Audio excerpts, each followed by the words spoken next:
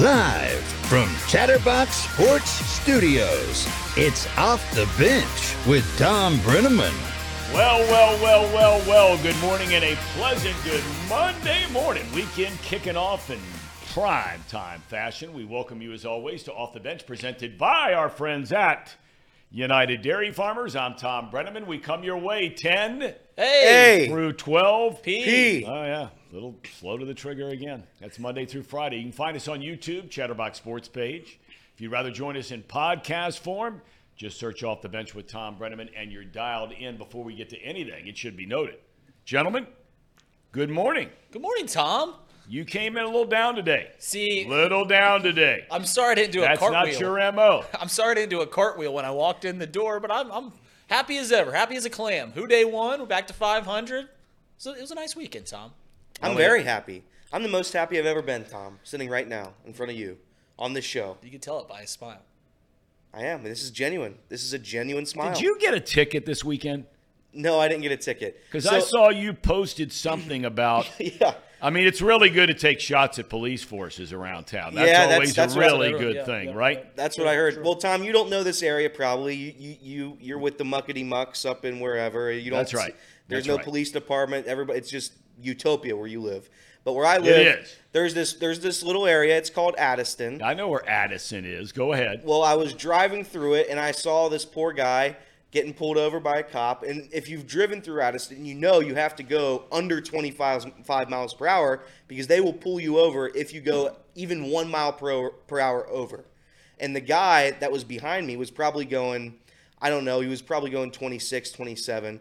Got pulled over, and I looked in my rearview mirror. I saw him. He's slamming things in his car, and it's just a brutal place to be. The Addison Police Department. They just pull you over if you're going 1 mile per hour over. So you basically doubled down. You bury him on Twitter, and now you bury him on Off the Bench. Well, you just asked me. Do you not respect the blue? I respect the blue. I don't think he respects the thin blue line. I respect these guys. They got a tough job to do. Casey, good morning.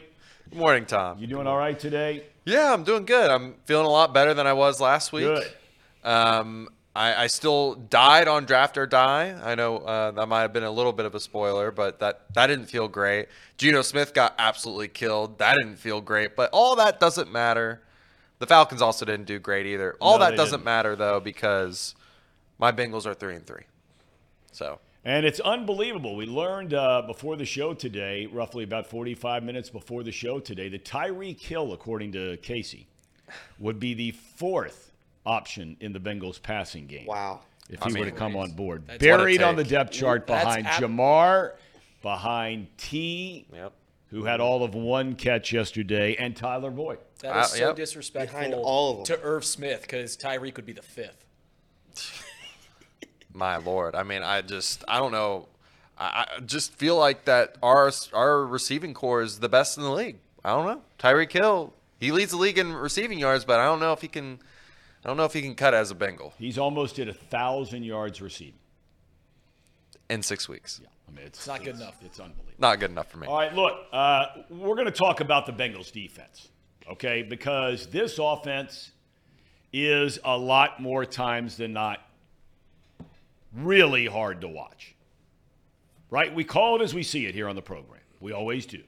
Now, in fairness, Lou Anarumo's unit has struggled for most of this season. Remember, Anarumo said back in free agency, his worst nightmare would be losing safeties Von Bell and Jesse Bates. And as we know, his worst nightmare came true, as both bolted for other teams.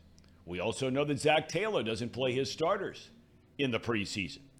So for most of this young season, the defense looked like they've never played the game before. Heck, you can make that argument on offense. But let's be honest. You had confidence. I had confidence that the Bengals defensive coordinator would figure this stuff out. And things are certainly trending in that direction. Cincinnati's defense sacked Geno Smith 4 times, intercepted the Seattle quarterback twice, held the Seahawks to less than 90 rushing yards, stopped them twice on 4th down inside the 10. They were lights out when it mattered most in a 17-13 gritty, ugly, tough win. And yes, The Bengals are now 3-3 with a bye week on the horizon. I guess we have to talk about the offense. I'm sitting there with my computer, and I watched the first 2 drives, and I'm just getting ready to sit down and start typing this monologue and saying, wow, there they were. The best they've looked all year long. 2 drives, 2 touchdowns, 142 yards. Great protection for Joe Burrow. And then what? And then what? What happened? Seriously, what happened to this once again ballyhooed offense? They didn't go south. They went off the rails entirely. The next nine drives produced 3 points, a total of 74 yards, with 6 punts, an interception, and a kneel down. 52 yards of offense in the second half. Seattle's good. They ain't that good. And is this team ever going to be able to run the football? 15 rush attempts for 46 yards. The Las Vegas Raiders are the only team in the league averaging fewer rushing yards per game than your Cincinnati Bengals. They are spending a king's ransom on this offensive line. I got to go back and look it up. But you would be hard-pressed to find a team that is spending more money on their offensive line than the Bengals are spending this season. And they can't convert a 3rd and 1. All right. Enough already. We've heard that somewhere before. Move on to San Francisco in 2 weeks. Speaking of the Niners, they roll into Cleveland, undefeated, figuring it would stay that way. I mean, especially once they learned that Deshaun Watson would not be playing for a second straight week due to an injured shoulder. But look what happened. The Brownies! Casey. Yes, Tom. The Brownies. They stink. They don't stink. They pounded the Niners, rushed for 170 yards against the Niners. Journeyman quarterback P.J. Walker, he wasn't great, but he made enough plays. Cleveland defense is just outstanding, period. It adds up to a 19-17 Browns win in a game that everyone thought the Brownies would lose. Further bad news for San Francisco, their 2 best offensive weapons, Christian McCaffrey and Deebo Samuel, both left the game with injuries, did not return. By the time the Bengals play the 49ers, will they be healthy? And the Niners have a short week. Next week, they play Minnesota on Monday Night Football. Baltimore, no team in the league, again, more beat up with it than they are. Injuries to key players all over the place. Their offense looked average at best, but their defense completely shut down Tennessee, even knocking Ryan Tannehill out of the game. 24-16 they win in London. Pittsburgh had the week off. So we take a look at the AFC North standings. Now, you can look at the standings and you can say, well, the Bengals are only 1 game behind. Do we have the standings? Yeah, I got it. All right. They're only 1 game behind the leaders in the Ravens. But that 3rd column is the one, or the 2nd column is the one that hurts you. You're already 0-2 in the division. Now, they have 1 more left against the Brownies. They have 2 against the Steelers, and they have 1 more against the Ravens. But they've got some work to do.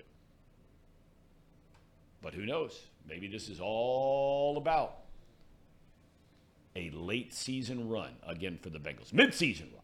So after the Niners lose, that left 1 unbeaten team in the league, the defending NFC champion Philadelphia Eagles. They played the Jets. And again, who would have thunk it? New York. Now, I'm not so sure New York doesn't have the best defense in the league.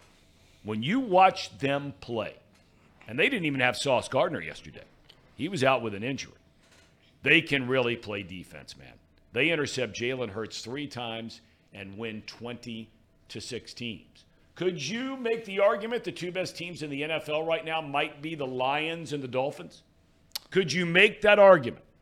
You certainly could make that argument. You lose that argument, but you can certainly make that argument, Tom. You would lose that argument because the Chiefs are the best team in the NFL. That's just a bad take. It's just everyone told me how good the 49ers and the Eagles were, and here they lost to middling AFC teams, as Jacob Tissett pointed out on Twitter. But they have got the best quarterback, they got the best coach. They're 5-1, and everyone can say they don't put up 45 points a game or whatever, but whatever. The Chiefs are the reigning champs, and they keep winning. They're the best team in the league, Tom. I would not. I mean, it's the NFL. There's parity. Teams are going to lose.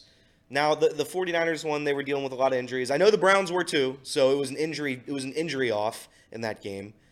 But it was it was just a brutal game. I think Brock Purdy, we had an argument last week how he's the current MVP, looked horrible. He was, I think, like 12 for 27. First game he's ever lost. 12 for 27, 120 yards.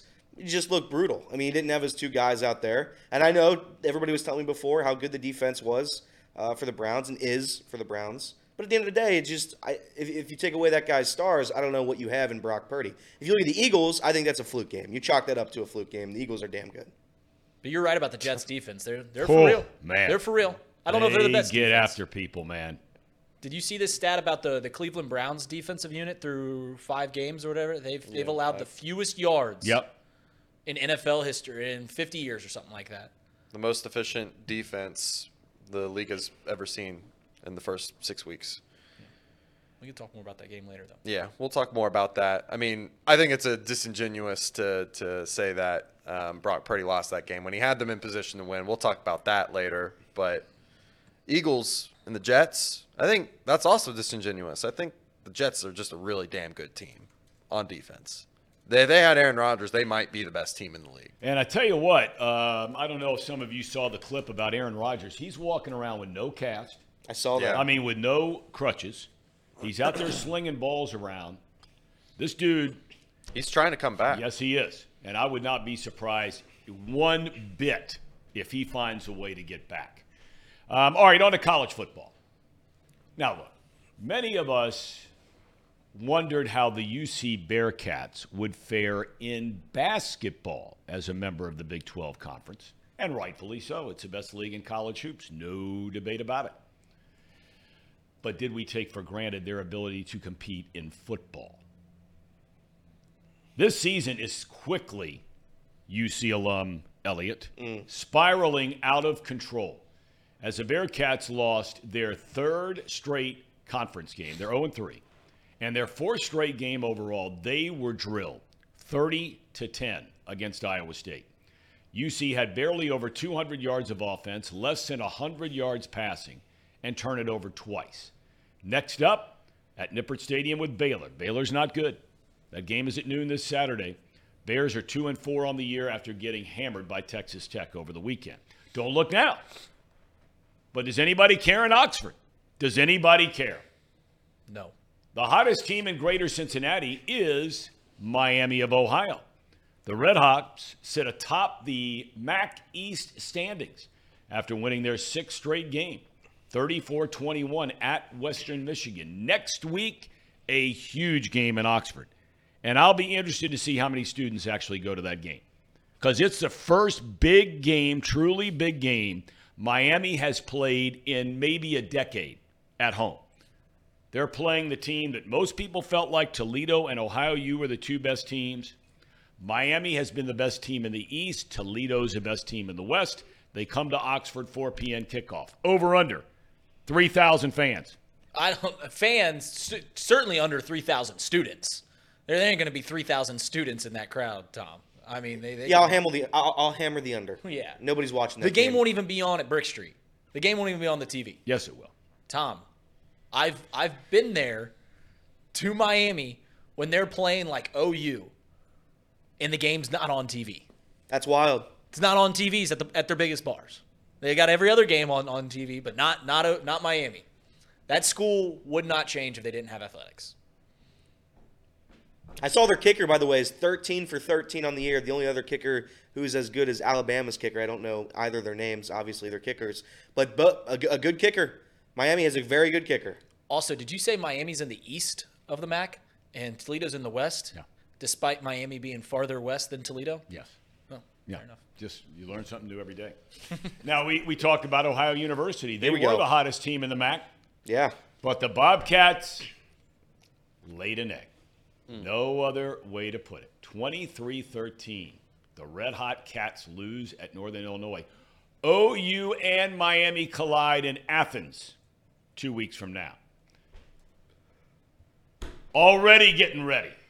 The old saying used to be, get ready to get ready to get ready. We are getting ready for the big one this weekend.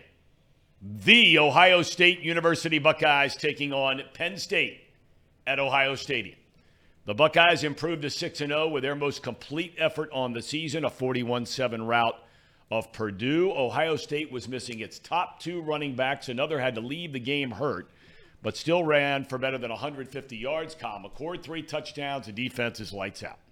So is Penn State's.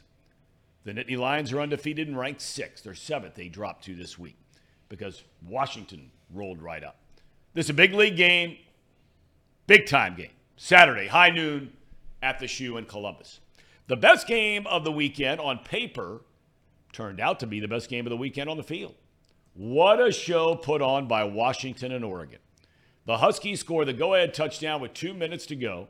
Oregon misses a game-tying field goal at the buzzer. 39-36, Washington wins. The Huskies go to 6-0. The Ducks lose for the first time this year.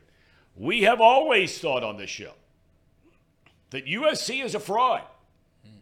But we thought that because of their terrible defense. Who would have thought their offense would look so bad against Notre Dame? Heisman Trophy winner Caleb Williams threw for fewer than 200 yards. He was sacked 6 times and was intercepted 3 times in a 48-20 Notre Dame rout. The Irish score 4 touchdowns on offense, return a kickoff for a touchdown, scoop up a fumble for a touchdown. It was no contest. Speaking of frauds, look no further than across the mighty Ohio, Elliott. Louisville, you had them in your top 5 last week. I did. Fraud. Hammered by Pitt. Kentucky? They're probably 6 now, right? Yeah, they're 6. Kentucky? Okay, they lose to Georgia. That's okay. Got the coach talking about, we got to be able to have more money and be able to pay more players and blah, blah, blah, blah, blah. Hammered by Missouri. All right, on to baseball. The underdog Texas Rangers have still not lost a single game in this postseason. And so, look, I don't hear anybody talking about, you don't need to make a deal at the deadline. I don't hear a lot of that talk going on around here. Jordan Montgomery, I believe they traded for him. They did? I believe they did. He outdueled Justin Verlander in Game 1 of the American League Championship Series, 2-0 the final. Montgomery pitched into the 7th, allowed 5 hits, walked only 1. And then there's another guy that they traded for. Uh-oh. Aroldis! Aroldis Chapman. A perfect 9th inning. Oh, but no, don't make that deal. Don't give up anything to help yourself, maybe be better. In 2 or 3 games you could have won. Don't do that. Game 2 this afternoon in Houston at 4:30. You can watch the game on Fox. In the National League, the championship series starts tonight in Philadelphia. Pair of wildcard teams, a fighting Phils and the upstart Diamondbacks. Arizona, like Texas, has not lost a game in this postseason, sweeping Milwaukee and the Dodgers. It's a pretty interesting story. Zach Gallen starts tonight for the Diamondbacks. He grew up in Jersey, 15 or 20 minutes away from the ballpark he'll pitch in tonight. His whole family are all Phillies fans. He's had texts from buddies of his that say, we hope you go 7 innings and that the bullpen gives it up and the Phillies win 1-0. That's a true story. His mom went to the World Series last year. Zach got her tickets for the World Series so she could go to the game. Because her son got her the tickets, she wore an Arizona Diamondbacks sweatshirt when the Phillies were playing in the World Series against Houston last year. So, Mom, hey, she's going to be fighting it a little bit tonight. Zach Wheeler will get the ball for Philadelphia. That's a big-time pitching matchup tonight. So you are up to speed. All right, Casey. You are always on an otherwise cloudy day, and we'll get, of course, to the weather coming up shortly, a little earlier today. So if you're looking to plan your day and night, We will have the weather at 10:50, a little bit earlier, because Kyle Caskey will come on with us at 11 o'clock. Casey? Yes, Tom. Your thoughts about your Cincinnati Bengals. Whoa, Give me a full report. We're starting with me today, huh? Yes, we are, starting with you, because you are the voice of optimism. And Yeah, you are the guy who is not afraid to step out on a limb and say that Tyreek Hill would not even start for the Bengals. Go ahead. Oh, man. Yesterday, really good for one quarter. Something happened, and I think, in all honesty, I think it was a collective effort that they struggled. A lot of people are blaming Joe Burrow. They're blaming the offensive line. I think it was a collective effort, right? I think the play call wasn't great either. I think yesterday they also faced a really good defense. They faced a team that could stop the run. They're top 5 in stopping the run. We all know that they've got some really great athletes on the perimeter with Woolen and Witherspoon, who Witherspoon had a great day. Targeted, I think, maybe 3 times, didn't give up a single pass. To me, this game, it could have been a lot better. Obviously, I think we all feel that way. There was a lot of situations in the second quarter that I feel like could have been avoided. Some opportunities missed.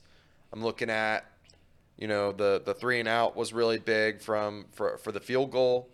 You wish that you could have drove down the field a little bit more, took some more time off the clock. The 2-sack drive where Joe Burrow was sacked basically on back-to-back plays. The 3rd and 1 not being able to run up the gut. Yep. That was tough too.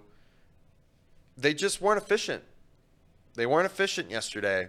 They were efficient for 2 drives, and that was it. The first 2 drives. Yep.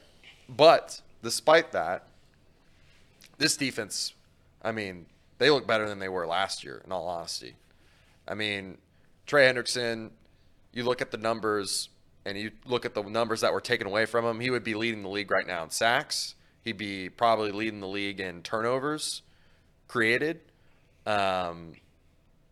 This team was able to limit the mistakes that they've been making for the last 5 weeks, not giving out any of the perimeter stuff, staying in their lane, staying contained, not making a lot of mental errors, and it paid off. They only gave up 13 points against a very high-powered offense. That's exactly right. Or a team that was scoring this year. Let's put it that way.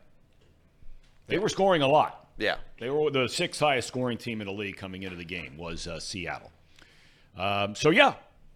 Gentlemen, your overall thoughts of the game. Yeah, I think you can't overstate how big the defense came up in the second half. In 6 possessions in the second half, the Seahawks were in the red zone 4 times. They had just 3 points. That's right. That's incredible. Yep. That's coming up. That's standing the test. And there's multiple guys that you could point at and say, man, they had a great game. Trey Hendrickson, obviously, great. Cam Taylor-Britt, and I've said this last year. I thought when we drafted him, I thought when he got some playing time last year, I was like, this guy's a ball player, and we're seeing him blossom into a great cornerback right before our eyes. You're right. I truly believe that in 5 years, we look back on this era of Bengals defense, and we'll look at Cam Taylor-Britt and we'll say that's our best defensive player. And that's Logan Wilson on the team. That's Trey Hendrickson on the team. We've got great players. But I think Cam Taylor-Britt is going to blossom into one of the league's premier defensive backs. And he missed some plays yesterday. Don't get me wrong. He's going up against on an island against DK Metcalf and all the things that Cam Taylor-Britt did yesterday. But so he wasn't perfect, but he's still just a stud. This offense, it's troubling. And I know everyone, the naysayers of Bengals Nation will go and say Joe Burrow isn't up to snuff, and I've sat here and I've defended him. I'm running out.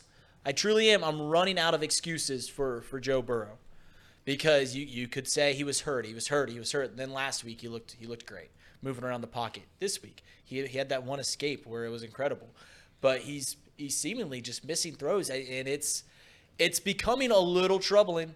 It truly is becoming a little troubling seeing this offense not fire on the cylinders that we've seen it. I don't know what it is. Only 4 first downs. Only 4 first downs after the first 2 drives yesterday. Only 4 of them. That's terrible. That's damn near impossible to do. Yeah, in 3 quarters of play, only 4 first downs. It's impossible, almost. It's almost impossible for any team in the NFL. That's what I mean. It's seemingly impossible when you have Joe Burrow, Jamar Chase, T. Higgins, and the lot of them, right? It doesn't make any sense. Quick shout out though. So me and Elliot got to go into the Betfred suite yesterday. That's right. We met a member. Yeah, well, we'll get to that later. Well, we met a member of Nut Cutter Nation in the suite yesterday, who was the king of Cincy. Betfred has a promotion where they give you, if you opt in, you get a $5,000 bet. Nut Cutter Nation's very own AJ Worse. No kidding. AJ was there. Worse. Was AJ in the chat today? I haven't seen him. Was the king of Cincy yesterday. I haven't seen him. That was awesome. Yeah, that was fun. I have this thing where, and Reed and I go back and forth on this. Basically, I think it matters how you look when you win games. I do. I think it matters. I'll peel it back. That's fair. I think it matters how you look. I'm not saying style points are important. I don't care if you win 42-0. I think it matters the fashion in which you win a football game. For the past 6 weeks now, the Bengals just haven't looked good winning football games, and that's a fact. Again, people are going to get mad at me. The 3 wins we have, even the Cardinals win, that wasn't like a pretty win. You had a pick 6 after getting shut down on 4th and 1 that helped you really capitalize a victory. But it's against a bad team. The Bengals are fun, right? This is a fun team. I think the offense is still going to find their groove. At some point in this season, they are too good. They are too talented. They have too many weapons on that offensive front to not score points. But they're not doing it yet. And it's still concerning at this point. I think at this right now, if the Bengals continue this trend, I have a hard time seeing them make the playoffs. But on the other side of the coin, they're 3-3. After a disastrous start, they are 3-3. Yep. They fought all the way back. And going into the bye at 3-3, we might as well be 6-0. That's how good that win yesterday feels. And it was one of the ugliest wins I've ever seen. Truly. Yeah. But being 3-3, Joe Burrow is still not looking great throwing wise. Tom was mentioning some stats earlier about Joe Burrow's yards per attempt, yards per completion. Yep. It's not good. It's lowest in the league. Lowest in the league. By a significant – they're the only team where that number starts with a 5.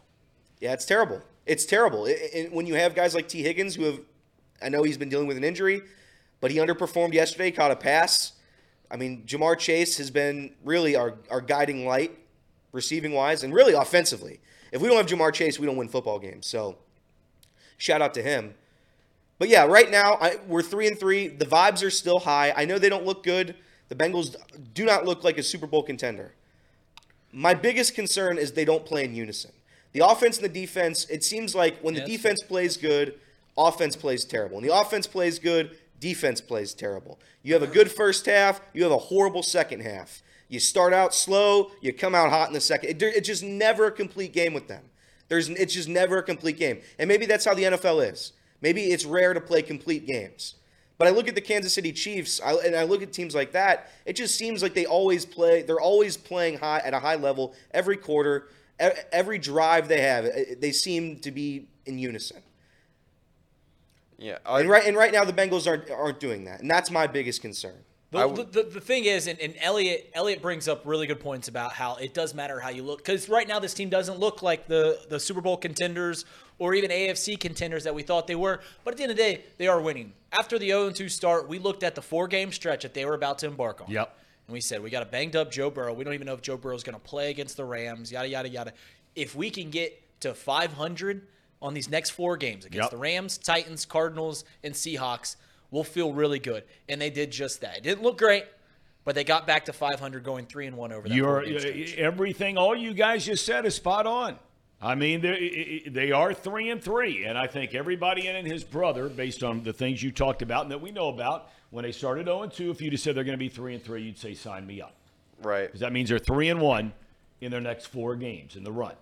Yeah, and I would – we looked at the schedule last year or during the summer, right. Sorry, and we were like, man, that's an early bye week. It couldn't have come any sooner. No doubt. Couldn't have come any sooner. Now they've got 2 weeks to prepare for a top dog in the NFC, which who knows what that looks like now with the injuries that they sustained. Yep. But, man, what better timing to get Joe fully healthy if he wasn't already, to be able to work out any kinks that they have, to finally be able to have practices without having to prep for a team just to get some chemistry down.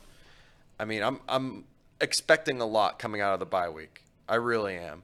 They got to be better than they were the last 6 weeks. They just have to be. You're right. I mean, it could not come at a better spot. We got back to 500, and we're going to embark on maybe it's certainly the toughest 2-game stretch that we'll play all season long, going to San Francisco, playing them, and then coming home on Sunday Night Football against the Bills. Those are going to be 2 tough games that, I mean, we'll be tickled pink if we walk away 1-1 out of those 2 games. Well, yeah, and there's no doubt. I mean, although I got to tell you,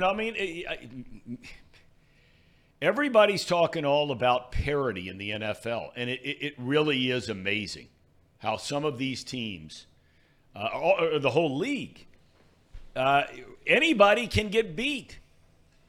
I mean, the Dolphins go 1 week from scoring 70, and then they get embarrassed by Buffalo, right? They score 20. Correct. Buffalo was lucky to win last night. I still cannot believe the Bills were shut out for 3 quarters against the Giants.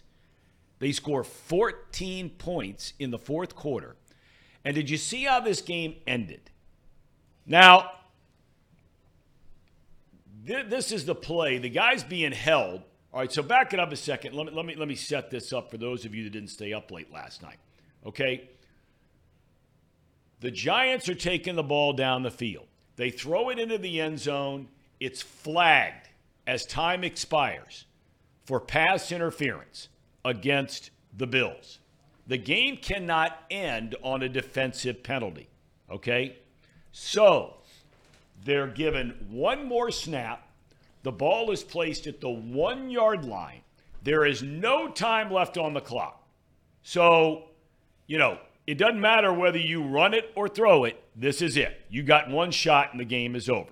Well, clearly, the receiver here in the slot is held. How they missed that, I can't get it. But more importantly, you've had Saquon Barkley. Look at that holding in the end zone with the ball in the air. You've had Saquon Barkley, who's run for nearly 100 yards on the team. You don't have your starting quarterback in Daniel Jones. Tyrod Taylor takes him down the field on that last drive. Barkley is your best player. Fellas, how at the 1-yard line are they not turning around and handing the ball off to Saquon Barkley? And it comes down to this simple question, okay? And I'm not saying I'm right. Maybe you're right. Who would you rather, if you're a Giants fan, if you took a poll of 1,000 Giants fans and you said, okay, we got one play to run from the 1-yard line, and we're putting the game and the ball in the hands of A, Saquon Barkley, B, Tyrod Taylor. Yeah, I watched the entire game yesterday, literally from start to finish. That football game stunk. It stunk out loud. It got good at the end because it was close, but it was a terrible football game.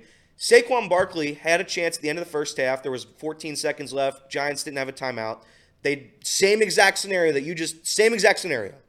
said, you know what, we're going to give it to our star. 14 seconds left. We don't have a timeout. We're going to risk not running another play after it. Ran it with Saquon. Stuffed. End of the half, no points.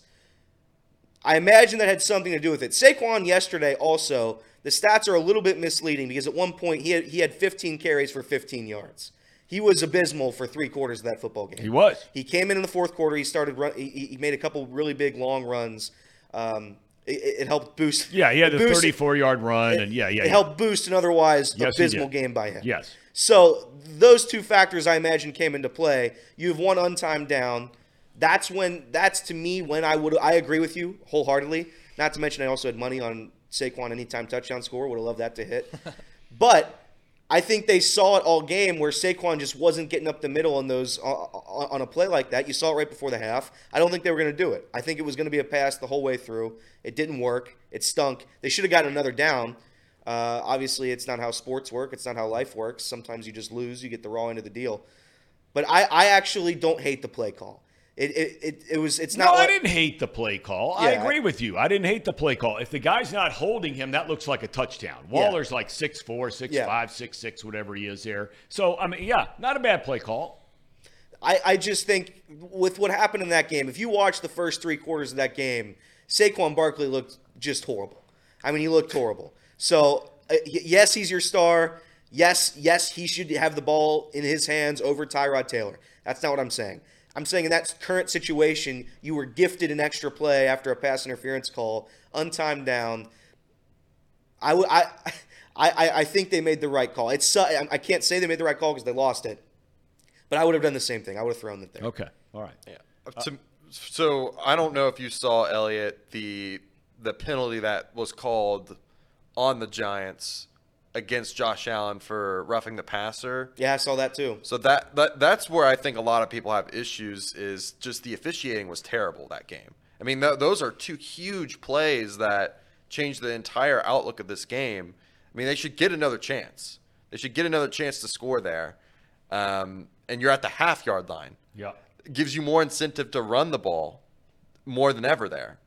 Hand it off to Saquon, or just go for the tush push or whatever. Right. That's right. And maybe we have a different ball game. But yeah, I mean, that play, that final play was very. It sucks. It sucks that it came down to that. It should never have to come down to that for any team, but it did, and the whole world saw it, and it's just unfortunate. Very unfortunate for the Giants. And there's been a couple of those roughing the passer calls. I know that's the way the league's going, player safety. I understand it. But at some point you do take away what football is, and it's a violent game. You're going to get hit. I just don't get it. NFL officiating needs to be better. I'm not going to sit up here and blame the refs. It's almost an impossible job to be an NFL ref. It is. It really is. There's going to be a missed call every single down of They're football. just too big, too strong, too fast. And you're asking 50-year-old, 40-year-old men to keep pace up with some of that stuff. You just can't. 4 referees that are 10 feet away from a play. It's not going to work. But it seems to me like some of these the Bengals had a terrible roughing the passer called on them. DJ Reader.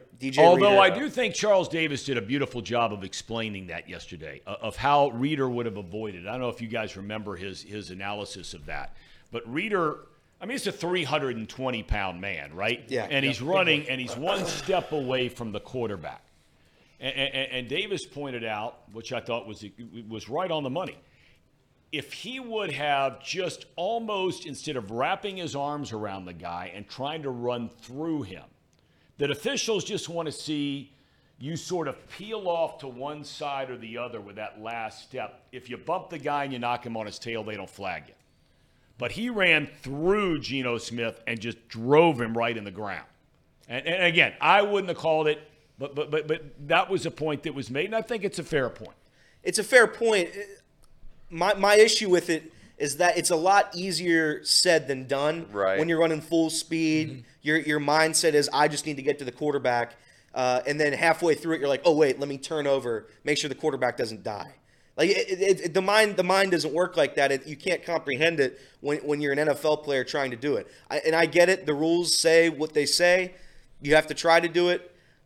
But these are professional athletes that have been trained their whole lives to do exactly what he did correctly. He did it correctly.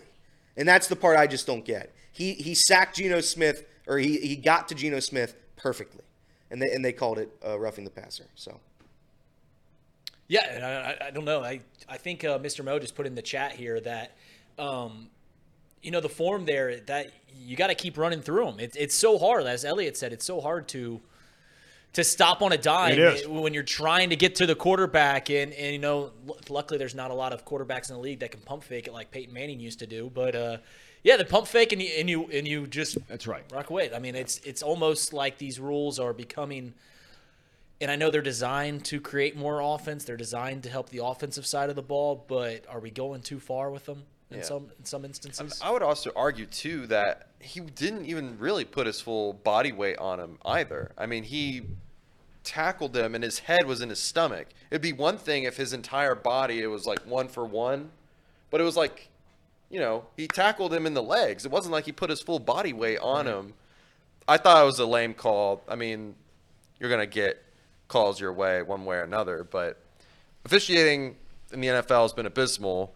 Also, what's been really abysmal, this was the worst week in NFL scoring-wise in a very long time. Only 46 a lot of points, really. Only 46 touchdowns offensively this How about week. that?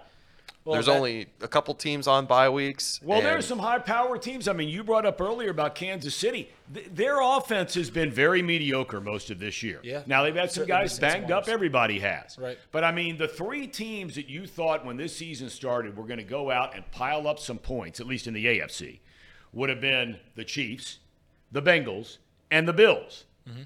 And right now, the fan bases, I'm sure, in those other cities are asking the same thing. I mean, yeah, Buffalo won like the Bengals won. Buffalo won ugly. The Bengals won ugly. The Chiefs won ugly against a terrible Denver team and were able to do very little on offense. But we'll talk more about that. We have Kyle Kasky coming up. Look, weather's a big part of your day. Elliot, are we ready to go? I am ready to roll, Tom. Hey, everybody. It's time for the weather. Listen, it's chilly. I don't need to tell that to you. You know it's going to be cold. We're at the part of the season in fall where that's incredible. That door, that's incredible. I'm not going to lie. You can't see what's happening, but I wish you could. Listen, it's cold outside. Going to wear a sweatshirt. I'm wearing a sweatshirt under this sports jacket. Not a sport jacket. I guess it's just a regular jacket. Either way, we know what it is. Today, the high, I believe, is 60 degrees. The high is 60 degrees. The low, like 45 degrees. Again, everybody knows the bit by now. Just check your phone. You're going to scroll through the day. You're going to see all the things, blah, blah, blah, blah, blah. I don't care. Precipitation, low. No rain today. Even though it did rain in the morning, it's not going to rain the rest of the day. That's a promise. That's a guarantee. Not going to rain. If you have to bet on one thing, bet on this. No rain, minus 132. That's your odds. Betfred Sportsbook, the greatest sportsbook known to man. Other than that, listen, it's fall weather. This is the best time of the year. I had a campfire this weekend. I was at a campfire on Saturday. It's just, you sit with your friends. You're around the campfire. It's a little nipply. It's a little cold, but you're sitting around the fire. Everybody's got a blanket. Everybody's singing songs. You have a cold drink in your hand, and we're going to get through it. I love this. I love this weather. It's better than 95 degrees, and you're sweating your ass off. This is so much better. So everybody, relax. 60 degrees high, 40 degrees low, vice versa. Give or take a couple, like 5 degrees there. I don't really know. I don't care either. But that's it. Ronald Reagan? Well, I walked outside and it was cold. I hate the Ronald Reagan bit. I don't get why you do that. All right, give it back to me. Listen, I only do the Ronald Reagan bit because, quite frankly, I just gave it to him, and then ever since then, he just has to act like he knows like what to do with it, and he just doesn't. He just doesn't know what to do. So other than that, that's it for the weather. You can tune into your local news tonight and find out more about the weather if you really want to know. This weather's terrible. What was that? This weather's terrible. This weather's great. Fall, see, now you're wrong. You fall fans, this is terrible. This makes me sad. No. This makes me sad. I go outside, it's gray. I love how the clouds appear cold, every time I'm on. It's wet. This is terrible. This is the best you got, fall? No, this is great weather. Type in the chat if you're on the chat right now. Do you like this weather? Or do you not like that? I love this weather.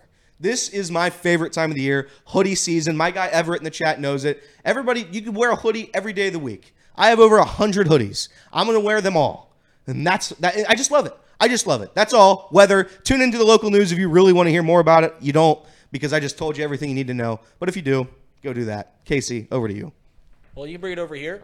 Bring it over here. Or Ronald Reagan. Sorry, Ronald Reagan to you. Kermit the Frog. I got a Kermit. I can't do Ronald. I can do Kermit. I mean, I could try a Bill. What do you want from me? What do you want from me? I don't get the Ronald Reagan. Bring it back to Casey. All right, time for the ad reads, because that's everyone's favorite part of the 11 o'clock hour. The Bengals Report, brought to you by Encore Technologies. Encore Technologies provides IT solutions for a data-centered world with a suite of services from mobile computing to desktop to data center, supporting both centralized and work-from-home computing modules to improve efficiency and productivity. Like the dynamic range there, guys. Visit encore.tech. The path to innovation begins here. Let me tell you about this water right here. Pawnee Water, made right here in Hamilton, Ohio, uses natural limestone filtration, unlike the artificial processing that other brands use. not supporting. We're not supporting Efficiency and anymore. productivity. The result is a healthy alkaline water, also known as the best tasting water in the world. Visit Pawnee Water at PAHHNI water.com to see where you can buy this great tasting water. And let me tell you, I love the pH of this water. It's not a 7. It's not a 9. It's a perfect 8. You tested it. Huh? You tested that water. I did test the water. I mean, the label right here, it says an 8. It's truly an 8. It's literally not a 9. Like, it's an actual 8. No 7, 8. No Reed, seven, what do you no like about sevens, this? like Elliot's weekends. I love. What was that? He gets Like 8s. Elliot's weekends. Elliot gets 8s. He doesn't get 7s. 8s. What's that mean?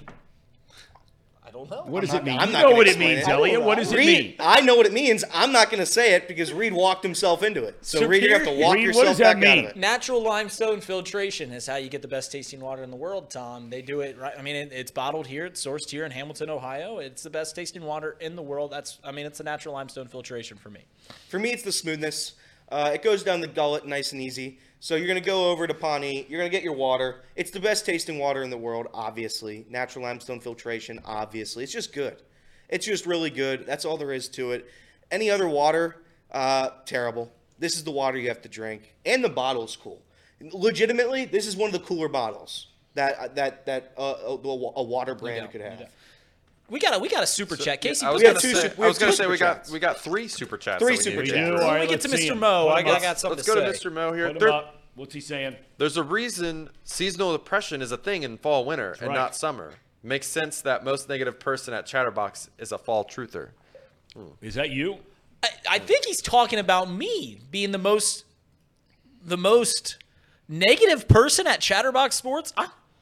Is he talking about me? Because I think no, he's talking about me. okay, well, yeah, that makes talking sense. about Okay. He said I was gonna there's say me. seasonal- Why there's are a- you? What makes you a truther? Connect this for me. Help me here. Well, when I was doing the weather, I said that fall is the best weather in my opinion. I love the fall. It's football season. It Right. feels good. You're wearing Love it. hoodies. You're Love by it. the campfire. Love You're it. with your friends. Love it. But Mr. Mo apparently disagrees. He says there's seasonal depression for fall and winter, and I'm a negative person because of it. So, Mr. Mo, I politely disagree. Let's catch a bonfire sometime. Let's just go to a bonfire, and I'll show you how it's done. Ricky Logan, Cam Taylor Britt is elite. That's Damn right. right he is. He's looking And Damn then right he is. the last super chat we have here from Drew Garrison, a $10 super chat. Kyle Shanahan is now 1-10 against Jim Schwartz defenses and has never scored over 20 on him. I hate Cleveland, but Schwartz has made them a real threat. P.S. Elliott is my hero. So how about that? Thanks, We Drew. go from Elliot being a truther and getting beaten down to being a hero. I think you're a hero. Listen, Tom, and speaking of Elliott being a hero, I gotta pump up my boy Elliott. So Saturday, I mentioned that I worked all week, and we all work a lot here at Chatterbox. But Saturday morning, we got to go set up a stage. Someone's renting out our stage down there in Clifton. Me and Elliott go there at 7 a.m., and I wanted Elliott to enjoy his Saturday. I said, hey, we got to tear this thing down at 8:30 p.m. So we got to come back Saturday night. Kind of ruins your whole day. I was like, Elliott, enjoy your Saturday. I got this. I'll do this all myself. Would have been a lot of work. I get there at 8:30, and my boy Elliott, even though I told him not once, not twice, 3, 4, maybe even 5 times, I said, don't come, enjoy your Saturday. Don't come, enjoy your Saturday. My boy is sweating. He's wet. He's just hauling this stage, tearing this stage down. It was the highlight of my weekend, Tom, because I fully thought I was going to have to tear this thing down myself, and I wanted it that way. And my boy Elliott showed up. He was a hero. Yeah, listen, we're team players here at Chatterbox. Casey had to work Sunday. I'm not going to drag Casey into it.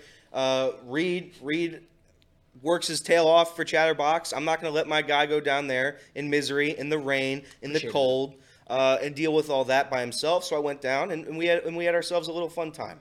I regret nothing. I love to do it. I did hurt my. If anybody saw on Twitter, I did hurt my middle finger pretty bad though. Yeah, you did. You could almost see it on the camera there. How'd you do that? I was putting away some of the equipment, and it got me right in the middle finger. It was a big bruise, big scrape. I'm glad you made it to work today. Thank you. Yep. I was proud of myself for getting here, honestly.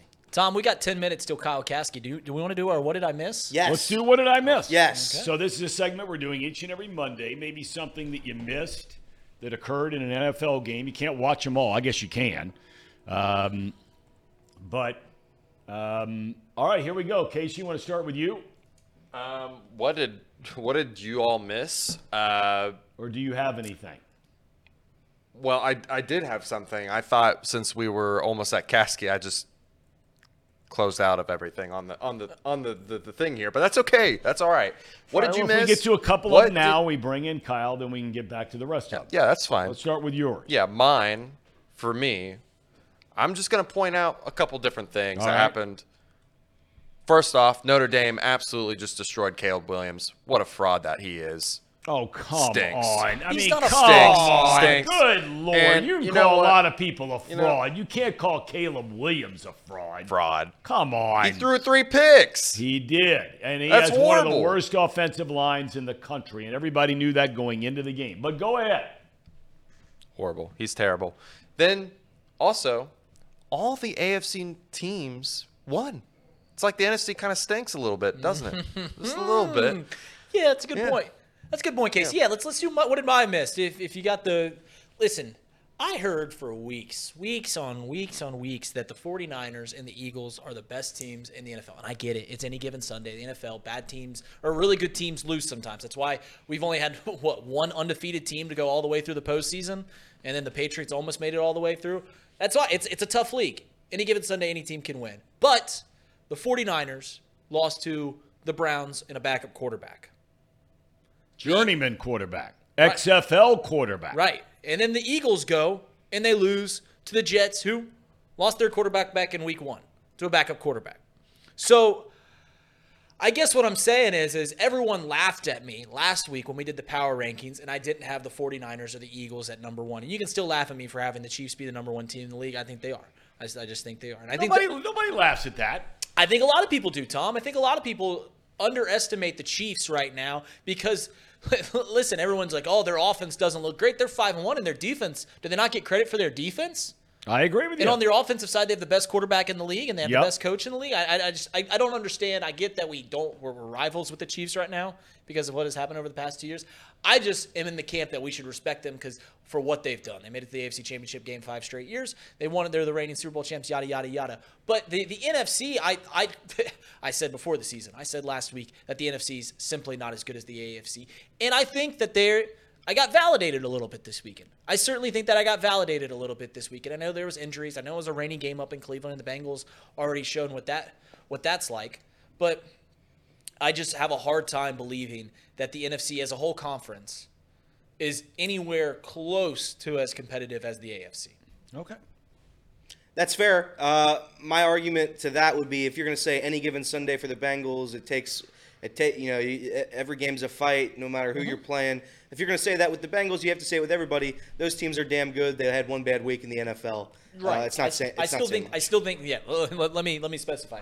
These teams are still going to win 13, 14 games in the NFL this year. They're still going to win a playoff game more than likely. And I think if we all had to put money on what 2 teams are going to be in the NFC Championship game, I think we'd all be out of our mind to not put the Eagles and the 49ers in the I'm not so sure about that yet.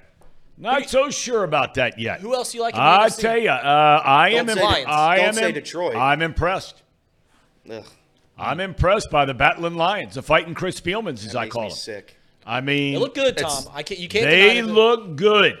Why did They didn't have a lot of success for the first time against on the ground yesterday against Tampa Bay. Tampa Bay's got a very good defense. Yeah, they do. They do. They have an excellent defense. But their quarterback's playing his tail off, and their defense gets after the opposing quarterbacks. Baker was having a hell of a year. I know it was only 4 games in, and I know it's Baker Mayfield, but Detroit gets after people now. They've got some players on that team. Why did people give up on Jared Goff so young? Well, he's look, 28 years old. I know, but there was a while there, you got to admit, where he did not look very good. I mean, Took come a team on. to the Super Bowl, Tom. I'm not debating that. I understand he did. But then after that, he went through like a year and a half where now, how much he was surrounded by or with, look, you can always make that point for everybody. But I tell you, they're pretty doggone good. They're pretty good. The Lions. They play in a bad division, too. They play in a very bad division. Yes, they do. There are a lot of W's in that division. Right. The Vikings aren't very good. The Packers aren't very good. And the Bears obviously aren't very good. Yes. So. Yep. My what did I miss? see if I got that. Boom. Shank you very much. Listen. Shank you very much. I don't know if you watched the 49ers-Browns game. I did. So I was obviously at the Bengals game. I couldn't watch a ton of it, but as most people know, I'm a degenerate gambler. Jake Moody comes out for a 41-yard Michigan man. A Michigan man. 41 yards. Jake Moody, who's had a pretty good season up until today. A Michigan man. He missed a 50-yarder, and he missed now a 41-yarder. Maybe the easiest chip shot I've ever seen. Didn't make it. Lost the game. Reed told me about this earlier in the week last week. He's like, you know what? Plus 4.5. This is a trap line. This is a trap game.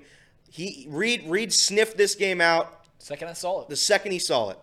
I said, Reed, wait a minute. Deshaun Watson's out. That's why the spread's like that. So, or Deshaun Watson's still playing. That's why it's like that. He's going to be out. Deshaun Watson was out. 9.5 points was the adjusted spread for that.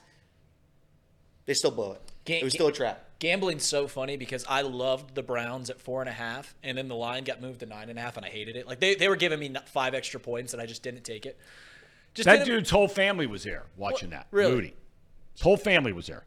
Oh man. How are the Michigan punter and field goal kicker looking? Yeah, Brad Robbins, not great either. Listen, Tom. Brad Robbins is the reason. Michigan men is the reason we win ball games. we got to get that. He was better yesterday. Brad, I can't even get through this bit. Brad Robbins, we get him going early and often, and we win ball games. That's right, Tom. You know, I've been tweeting a lot about Drew Sample, Tom, because I think it's funny to talk about Drew Sample because he's played in the league for 5 years as a tight end and has 1 touchdown. He's played in the league for 5 years and has about 400 receiving yards. When he catches a pass this year, the Bengals are 2-1. Yes. Drew Sample is the secret to success in Cincinnati, That's right. Tom. So Tyreek Hill, who was our fourth target, we'll notch him down to like 6th after you include Drew Sample. I'd rather have Drew Sample than Tyreek Hill. Might be right. According to Casey anyway. Is Kyle ready to go? He is ready. All right, well, it's great. We talked about him last week. Long time, both in the NFL and college. Kyle Kasky, a coach. We saw him with the Bengals. 18 years a coach in the NFL or major college football. 11 years with the Bengals. 5 seasons as running backs coach. He's coaching high school football now down in Louisiana where he makes his home. Kyle, good morning. How are you on this Monday? Good morning. I'm good. I threw a little thing behind me here just to, remind the people watching us today. So, I'm all about the marketing. Thank you very much. Tomorrow night, 9 o'clock, Chatterbox Clicker with Kyle Kasky right here on Chatterbox Sports. Tomorrow night, 9 o'clock. Just go to YouTube and you'll find it there. So, listen, we've been sitting here today. I've been sitting here today. And I know you're going to walk us through some plays and you're going to walk us through some good plays the Bengals made. So I tell you what, in the spirit of being positive, let's start with some of the good things you saw yesterday from the Bengals offense. Because I could count them on one hand. But please go ahead. All right. So, Casey, I believe you've got some video here. But I'd say this. With the Bengals offense, that the problem is they're inconsistent right now. And when they're good, they're on and they're good. Now, there was a lot of plays that you saw in the previous week that Burrow was making to Chase and the back shoulders and the quick passes. And there was a lot of passes yesterday that were behind receivers. The back shoulders were not being thrown correctly. But I'll tell you what, though, man, when he's on here, though. So right here, this is actually a free play. So what they're doing, Seattle jumps off sides here. So they snap the ball. I want you to watch, though. Joe Mixon actually blocks the D end right here. But they end up throwing that back shoulder right there to Chase. Now, this one, that was a good one, but there were like 2 or 3. One of them, Chase broke off. I don't know if he was meaning to convert it to a go. And there was another one that I believe, it looked like Burrow was trying to throw a back shoulder and Chase thought he was going over the top. So there was a lot of miscommunication yesterday with that. But this is what Burrow's good at, though. Burrow's good at figuring out how to change protections or whatever. But this is a free play. So when he jumps, really it should be DN. But Joe Mixon does a good job of just getting in the way enough for him to get that playoff. So, they're making up for, obviously the issues they're having up front. And Orlando Brown got hurt yesterday, so that doesn't help out any. And, the kid that came in held his own, for what he could do. But Cody Ford. Cody Ford. Yeah. But when you have him and Volson next to each other, that's a little bit of an issue on the left side right now, if that's what it's going to be. Because, obviously Volson is what he is. You kind of bookended him. and now you've got a guy who doesn't have a lot of playing experience coming in behind over to his left, and that could be an issue. But again, you want to talk about some positives. I mean, I'd love to say something about the run game, but they couldn't get anything going because, I mean, Seattle plays those safeties so low in the box, and they couldn't get past the safety level even when they got past the first level. And there's some times where I think they were mistargeted, and what I mean by that is just like it looked like a linebacker ran out with a motion or whatever it is, but a safety came back in, but they didn't recount the safety as being a box player to block on the run, and those guys were unblocked at times, and those are some issues they got to figure out and get cleaned up. Okay, there. I know you have a couple other plays over there, Casey, right? That Kyle's going to walk through for us. Okay, please continue on. Yeah. All right, so this is obviously down here. This is is it Yoshivas? Is that how you say his name? Yep. I butchered that name big time. You're not alone. You're not alone. But if you watch this, they're actually running they're running like they're running their duo play, and they were hoping to get him to pop over the top of that. Can you rewind that, Casey, to the beginning of the play here? You can see they're actually trying to run they're showing a run play, and they're trying to pop him over the top, but he gets held right here, and they were just trying to throw that little pop pass. But the good thing is watch Burrow just stay calm and just kind of just float over. And again, I think that's something that you didn't see in the first few weeks, and there's no excuse now for what they're doing. So they're trying to show 100% show run here, and they're trying to get him over the top right there. And they kind of had him. It took forever because they did hold him off the line. That's what that flag was for. They called holding on that. That's what that holding got called for. So you know what I liked about there, Kyle? Not only the fact that I think so often we overlook a player's IQ in football, right? And how vitally important that is. I mean, you've forgotten more about that than I know. But that move help me with a pronunciation, Casey. Yoshivas? Yoshivas. Okay. The thing, if you look at that play, how many times do we see the wide receiver being in the spot after he was held? So he's sitting there open and recognizing that Burrow's going to have to roll. But they'll go down the back edge of the end zone rather than what he did. He had the awareness to step in front of the defender, which gave Burrow a clear, clean lane to throw him the ball. If he just goes to the back of the end zone along the back line back there, there's no way you get him the ball. Yeah, and I think, too, he understood that this is where you talk about player IQ coming in. He was really the only receiver on that side. I know Mixon was kind of over there, but Mixon was in the blocking scheme, and the tight end was in the blocking scheme. But when it was all said and done, he was running over. Usually, if you're the only receiver and you're in a red zone scramble, you do need to go to the front pylon, and then hopefully somebody from the other side is going to the back pylon. So it's all about the spacing of the field. And for him to have that kind of awareness of like, hey, I'm the only guy over here right now, so I do need to do that. You hit it on the head. If he goes to the back pylon, everybody just comes up, just kind of falls in underneath him, and you get covered. But he found a way just to get right in front of everybody, and it's a good play. I think Chase does the same thing. If you watch him, especially last week on the Arizona game, I mean they find ways of knowing where they're at. So I think there's some savvy to those guys. Okay, and then we got one more play you want to talk about, right? Mm-hmm. Yep. Yes, okay. Sir. Okay, what is this one? So this is actually the touchdown to Tyler Boyd early in the game. So if you watch up top up here, they're going to bring two blitzers outside of Orlando Brown. Well, the quarterback's hot up there. Usually when you're throwing, like Joe Mixon's running a flat, usually he's the hot. But what he's saying here is when you have a blitzer and a free runner, so that second guy outside of Orlando Brown is free. There's nobody blocking him. It's 5-man protection. That somebody behind there, usually if he's blitzing, sorry, I got a loud speaker in here. Hold on just a second. That's all right. Yeah. You're at school right now, right? You're in the coach's office right now. Hey, you know what? Hey, it's just part of life right now. But no, that's so right. what I was gonna say is that when he has a guy that's blitzing and he's free, usually the coverage over there is trying to get over there. So if you watch the coverage here, the coverage stays back. The guy covering Tyler Boyd stays back a little bit, and he leaves that kind of hole in there. You see how he's back behind him, and he finds that hole because the guy went to the flat. If that defender wouldn't have run to the flat with the running back, he would have thrown to the running back. But the second that guy took off, that safety took off to the flat, he knew right now I'm going to hit Tyler Boyd right behind him. And again, that's knowing protections. If more quarterbacks would spend more time learning protections, it would open the game up for them tremendously, because that's where a lot of your big plays can happen. I'll tell you this, the great quarterbacks, like when I was with Matthew Stafford, I know they wanted zero blitz. They wanted some hot protections, because if it was hot, then they've got people one-on-one across the border. They've got somebody running open that they can get the ball to, and it becomes a kickoff return. So that was good of Burrow knowing that. And he did it later in the game too, in just a normal down situation. All right, Kyle. Now we've seen the good.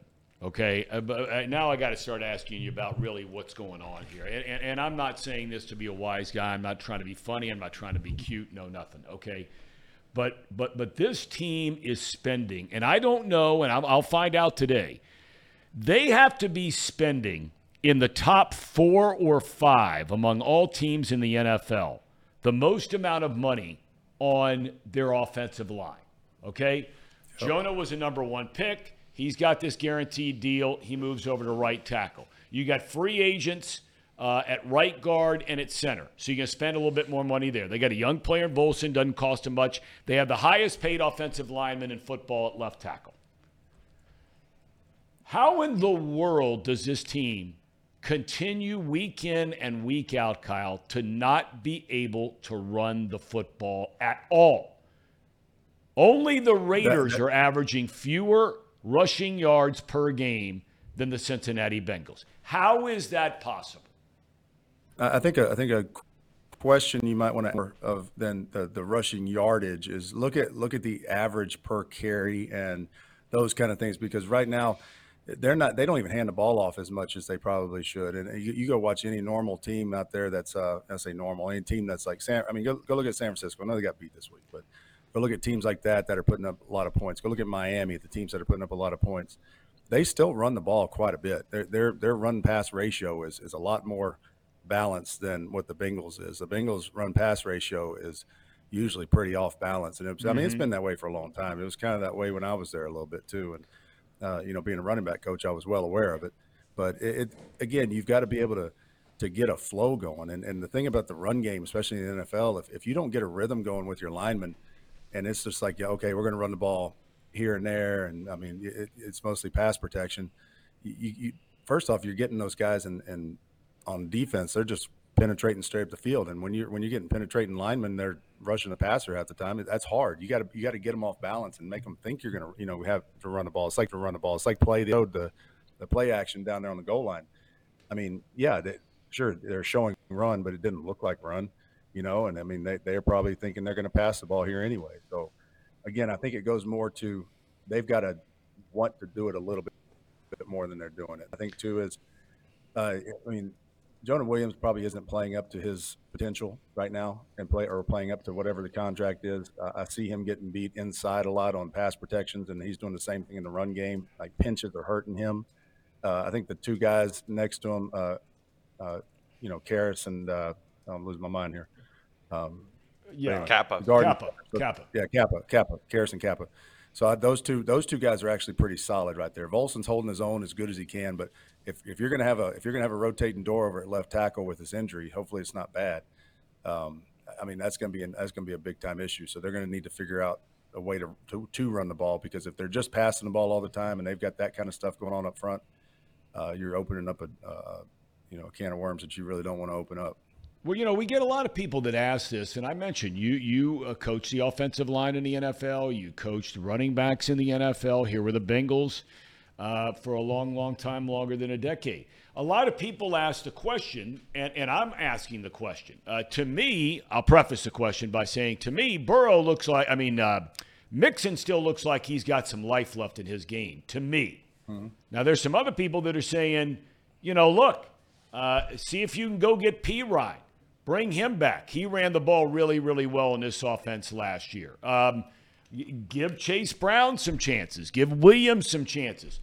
From what you've seen on tape, would it make any difference who the running back is at this point?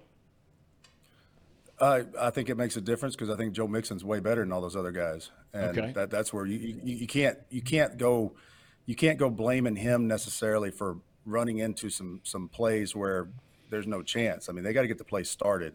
And again, yesterday, like I said, that there was times where they actually got through the first level of defense, the linebackers and D line, and then there's Adams and Diggs sitting there, and it's just kind of okay. Well, if that's the case, then they need to figure out a way to go get that guy blocked with a receiver or an RPO or some form of fashion to get them out of there. But that's why Seattle's been so good, is because they have those safeties that can come down and play like linebackers, and they were doing that yesterday. But again, I don't think it's Joe Mixon still has it. If you go watch Walker for Seattle from yesterday and some of the things he was doing, Joe Mixon does the same stuff, and everybody thinks Walker's this great back right now. But Mixon does the same stuff. It's just they were getting him started and giving him a little bit of an edge to kind of get moving, And it's like anytime you see Joe Mixon catch a pass in space, usually he gets pretty good yardage. Yes, he does. That's because they've guarded for him. And again, it's hard for a running back when penetration up on the front line, when that kills a play. There was a play where he was trying to push up in there, and he literally ran. He ended up running, and it was like old Cedric Benson stuff, and God rest his soul, but he used to run into the back of the lineman, but he would take the lineman with him for another 5 yards when he ran into the back of him. And that's kind of what he was doing yesterday. He was running some duo plays, and he was pounding up in there, but then he would just like have to lower his shoulder on the back of his own lineman just to get him to move. And you kind of see that more than you see like holes opening up for him right now. All right, fellas, anything you want to run by Kyle before we let him get out of here today? No, I don't have anything. I think he highlighted some of the things that the Bengals are doing well and some of the things that they're not doing well and need to improve on. So I've got no questions for Kyle. I'm looking forward to tomorrow's show. Absolutely. That'll be at 9 o'clock. I would say one last thing real quick about the defense. The defensive line is really, really playing at a high level right now. And that's one thing I think, that needs to be highlighted, about what they're doing up front. Now, their secondary still has a couple coverage issues, but I'm telling you, man, that those front guys, and I talk about penetration, killing plays. Sam Hubbard and Hendrickson are just killing plays right now just because – and they may not make the play, but they're killing the play. And I just want to make that point that those guys are playing at probably the highest level I've seen them play at. I agree. I thought yesterday, and look, there might be other games statistically where he played better, but I think you could make an argument that Sam Hubbard, that might have been his best game in the last 2 years yesterday. Yeah, and again, stats don't matter necessarily when you're talking about these things. They're creating havoc that's creating other guys' stats, but that's the thing that as a offensive coach, there's times like Aaron Donald doesn't make every play when you play him. J.J. Watt didn't make every play. T.J. Watt doesn't make every play. But I'll tell you what, though, they are game wreckers that will screw up everything else. So they may not get the stats that you're seeing, but they're the ones that are making it happen over on their side of the ball. And I think those two ends right now are really taking over that defense. No doubt about it. Kyle, we thank you so much for your time, my friend. How'd you guys do over the weekend? Oh, man, we played the number 4 team in the state, and we fumbled the ball twice, and we lost 21-14. So, that's a tough one. Yeah, I'm sorry, we lost 14-7. So lost 14-7. We lost by 7, but it was like it was a rough go. We were moving the ball twice and just can't fumble the ball, man. Got hit from behind. All right. Well, good luck this week. All right, appreciate y'all. All right, tomorrow night, 9 o'clock. You see it there right behind him. Chatterbox Clicker with Kyle Caskey. That'll be at 9 o'clock Eastern Time tomorrow night. A lot of people love that show that are in the chat. They watch it all the time, and everybody's saying you can really learn a lot of football. And it is interesting for guys that are coaches that spend so much time with that clicker stuff and the little things of football you can learn. Yeah, when, so much of us that didn't play football, and no one in this room really played football. Me and Casey played like in junior high and stuff like that. But no, you watch the sport, right? But you don't understand the sport until someone with knowledge really breaks down what's going on, breaks down blocking schemes, breaks down what, different defensive guys are trying to do. And Tom, you got a lot of that when you would talk to coaches when you were broadcasting. They would sometimes they'd walk you through, hey, this is what we're trying to do. And getting the 9 p.m. tomorrow, if you want to get a deeper understanding of the game or why the Bengals defensive line is playing so well, why the secondary is playing so well, and why the offense is stuttering at certain moments, you get a better understanding. And Kyle does a really, really nice job at breaking down the game and why we were successful in some things and not successful in others. Yeah, I agree completely. And by the way, I played. If it shocks anybody, I didn't play a lick of downs in any football capacity whatsoever. I was way too short growing up, so I had no football genes in me. But as many people know around the city here, I was an all-city tennis player. So He was good. can't speak to football. I can speak to tennis though. Tom, did you ever play football growing up? Played it growing up until high school. Yeah. And you switched over to soccer, right? Switched over to soccer at that point. So you didn't play soccer until high school? Played both. Yeah, you could get away with playing both in those days. Yeah, you could get away with playing both. And I wasn't any good at either one of them. But I loved playing football. I played center. You played center? Center. I loved it. I mean, absolutely loved it. I mean, that's You were where a your hog baller. genes catch up with you, you know what I mean? And then all of a sudden you're not so big anymore and the guys are getting big. But, man, I loved every second of it. You were in the play of every play. Yeah. Tom, were you a glass eater? No, I wasn't good at anything. If that's a complimentary term, Yes. then the answer would be not a chance. But I loved it. I loved it. Loved it. Loved when that nose tackled line up right against you, man. And That's why you got that edge to you, Tom. no, you got, I mean, our son's the same way. I mean, he was always a goalie, always that guy. You want to be right in the middle of all of it. So it's fun stuff. Jacob says he wants to line up as a pass rusher against you when he comes back in No, town. he doesn't. Yeah. No, he doesn't. No, he doesn't. No, he doesn't. It's Jacob's He's birthday bigger. today. I'm quicker. He's younger. I'm more of the Jason Kelsey savvy type. Oh. Technician. Just let him beat himself. Technician. By the way, I think today is Jacob's birthday. It is. It is. It It is. is.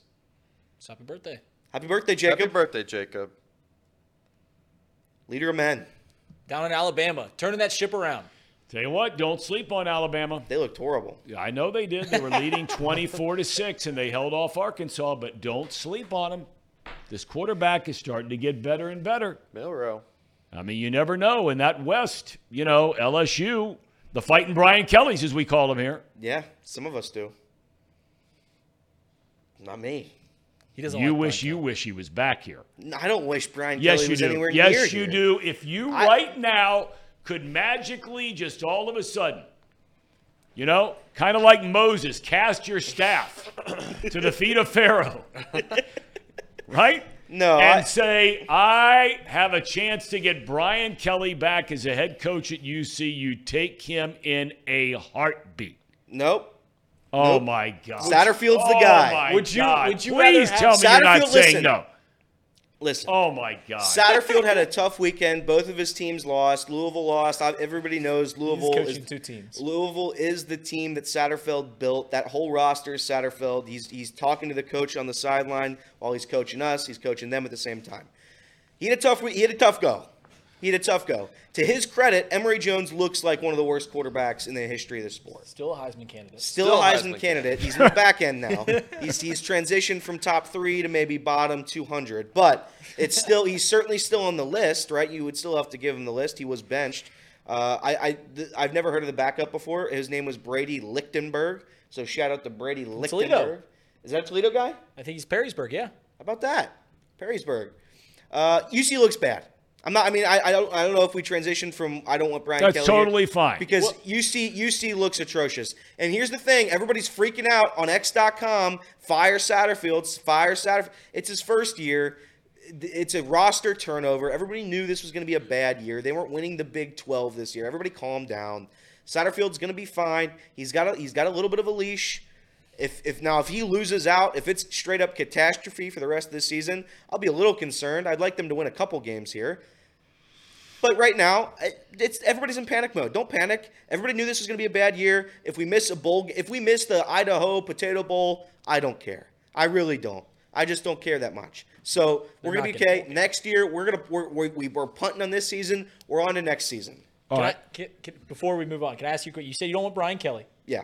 Would you rather my have God. Brian Kelly, Luke Fickell, or the guy that was like begging to be the head coach here, Deion Sanders, and UC just turned him down? What a horrible bit that is. You can have one. Who you taking? who you Who you taking, taking? Elliot? I'd like Not Deion. even close who you're taking. I'd like Deion Sanders. So that's not who you were Hell taking. yeah. I want I Deion love Sanders. Deion, but come on, Brian Kelly. I think I'd take that Brian guy. Kelly. We didn't talk about everywhere we he didn't goes we is didn't a talk winner. about we didn't talk about that game. Was that the most atrocious performance you've ever seen in the second half? Are we done with the Deion stuff for the year? The Can we be Colorado done? hype. Now, somebody said in the chat today, and I don't know if this is true, so I'm going to ask you guys, and I only want your answer if you know definitively if this is true. Okay? Okay. Because if it's not, I want to completely ignore it. Somebody said in the chat that Shedeur Sanders was posting stuff on social media at halftime of that game. Is that true or false? I believe it's true, but I believe You believe it's true? I believe it's true, but here's the thing with that. I believe there's people who run those accounts, right? So Chatterbox Sports, there's not some guy named Chatterbox doing it. It's one of us running those accounts. The same way these celebrities have a social media manager. Probably has a marketing, So somebody was probably, and by the way, they shouldn't have been doing it. Whoever was responsible for it should have known better to do it. But yeah, I don't believe it was Shedeur Sanders tweeting. If it was him, that's tough. I believe in Jacob. Jacob said it's confirmed. It's confirmed that it wasn't him. Jacob, no, saying that he was that the tweets were legit. It's somebody. No, I know. But someone posted. No, His account posted. We don't know who posted them. It says it was his personal Instagram. So there's no doubt there's somebody running that for the whole Sanders claim. I would think somebody's so. probably Yeah, making a lot of probably. money running it for Deion and Shedeur. He's a I would hell of a think so. player. He is. He's very good. He's damn good. But so again, I watched that whole game Friday night. Colorado games are fun because they never end until 3:30 in the morning. That's right. But we were watching the game. My buddies and I were playing poker. We were watching that game. It was 29-0 at the half, and we're like, all right, just for fun, should we just sprinkle a little money on Stanford? Should we just sprinkle a little bit? And we're like, nah, Deion's gonna win this game by 60. Sure enough, they blew it. Colorado hype is dead. So Yeah, I'm done with it, Tom. I get why. Listen, he's such a popular figure. He's obviously great on TV. He's a great human being. Deion Sanders is. But man, I'm tired of it. I'm tired of the Colorado hype. I never got it. I never understood why we were doing this. And hopefully it's done. Hopefully it's done at least for this year. I have a hot take. Let's hear it. I think UC would be undefeated right now if Deion was running the program. That's probably I true. really and do. Shedeur Sanders would be the quarterback. Well, Yeah. Let's start with that. Let's start with that, and then you have Travis Hunter. Emory Jones was going to be the quarterback. I still can't believe that UC just turned down Deion. Deion was like begging for the job. This is such a bad shtick that I don't Trace is elected. Deion Sanders was never going to be a part of the University of Cincinnati, and just not anybody true, who though. believes that Right, is nonsensical. He was on his hands and knees begging At to be John a UC Cunningham's Bearcat. door. Yeah, that sounds like Deion. groveling. That sounds like Deion begging really for a wanted job. to be a Bearcat. He was a bred. He wanted to be a Bengal. They turned him down. UC is just slapped him in the. Just Cincinnati in general has just slapped him in the face. Should we let Every Deion be time. the coach of or the manager of the Reds? I would love that. Some are honestly. saying. I would Some are love saying. that.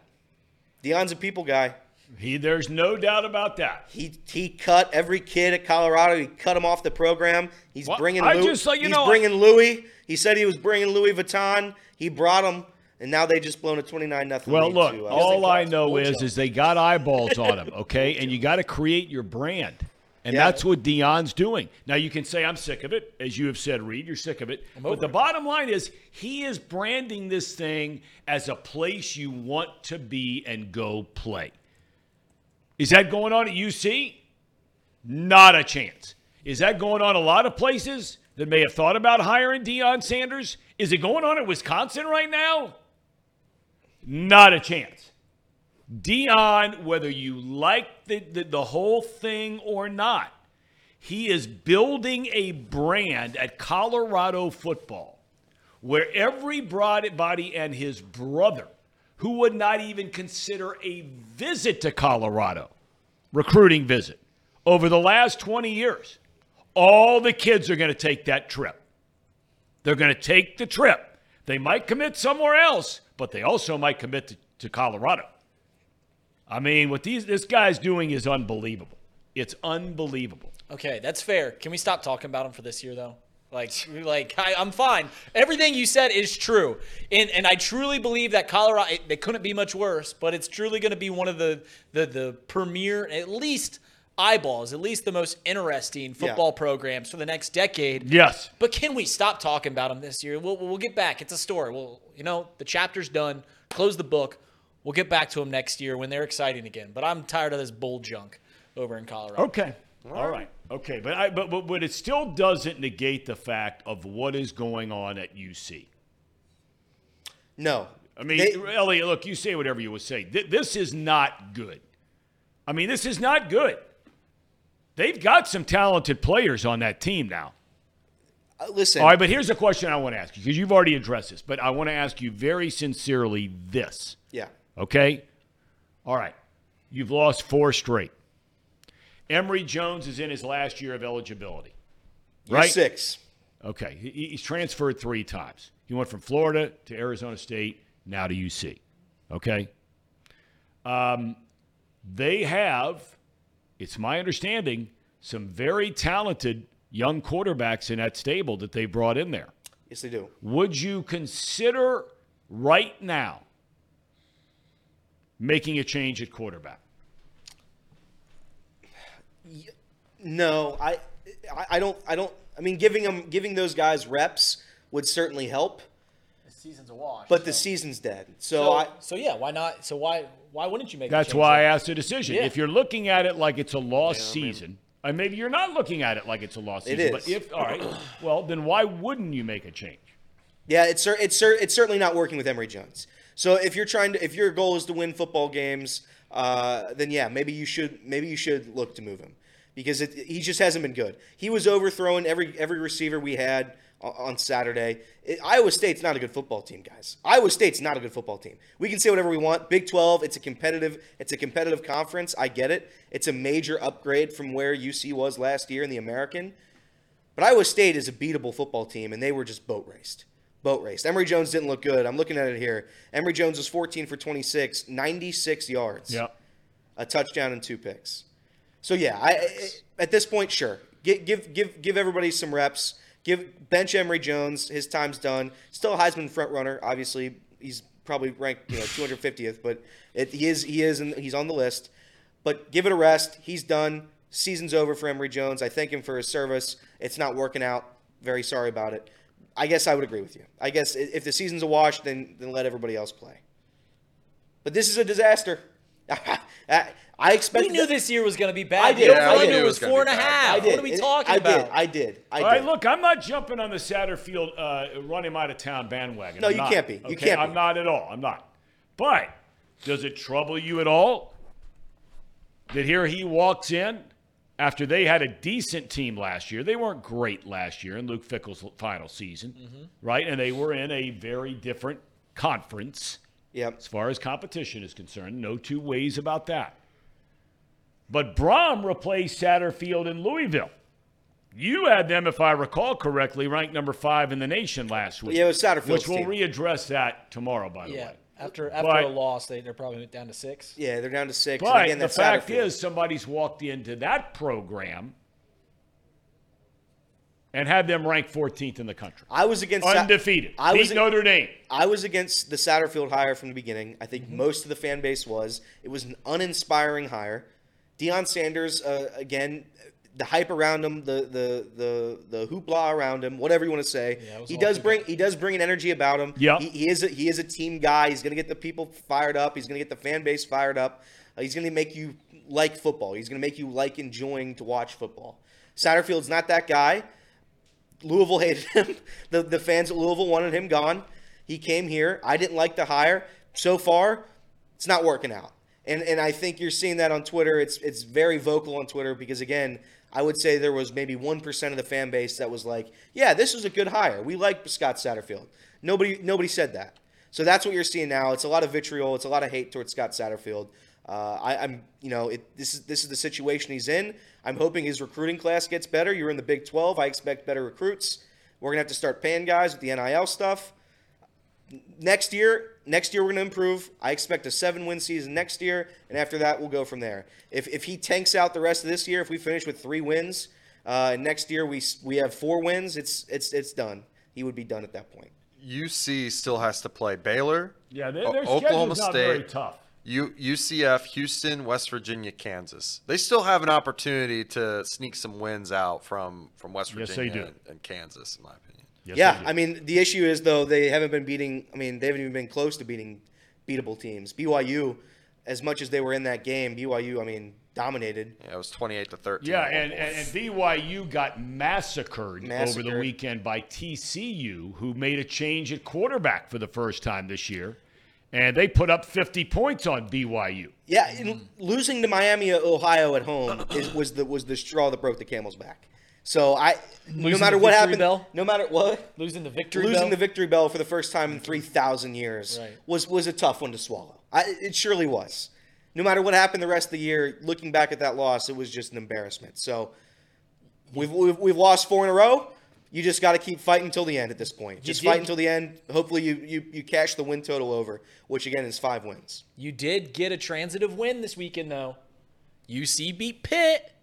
Pitt beat Louisville. It's a transitive win. You take that one to the bank. Win. You know That's what, a transitive win, Tom. You guys or you remind me of Casey when it comes to UC. Casey with the Bengals. Tyreek Hill, our fourth option. I think we debunked the fourth option thing, Tom. I think Tyreek Hill would be like our sixth. He's the sixth option. He's the sixth option. And I forgot. Again, I mean, we're also excluding like Charlie Jones, who's hurt. That's right. Maybe he would be 7. Comes back 7. He's got a bad hand. Is that right, Charlie Jones? I'm pretty sure that's what it is. It's a hand injury.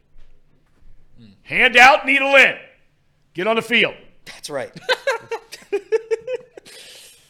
Tom, what else happened in the NFL? What else happened in the NFL? Let's talk about the Browns for a second. Yeah. I think we've kind of glossed over the Browns a little bit. Well, that's because all you do is badmouth them all the time. That's the reason why we don't talk more about the Browns on this show, because as you guys know, I have defended the city of Cleveland. Oh, yeah. I have said it as some of the most beautiful suburbs of anywhere in America. Fault. And I have defended the Brownies.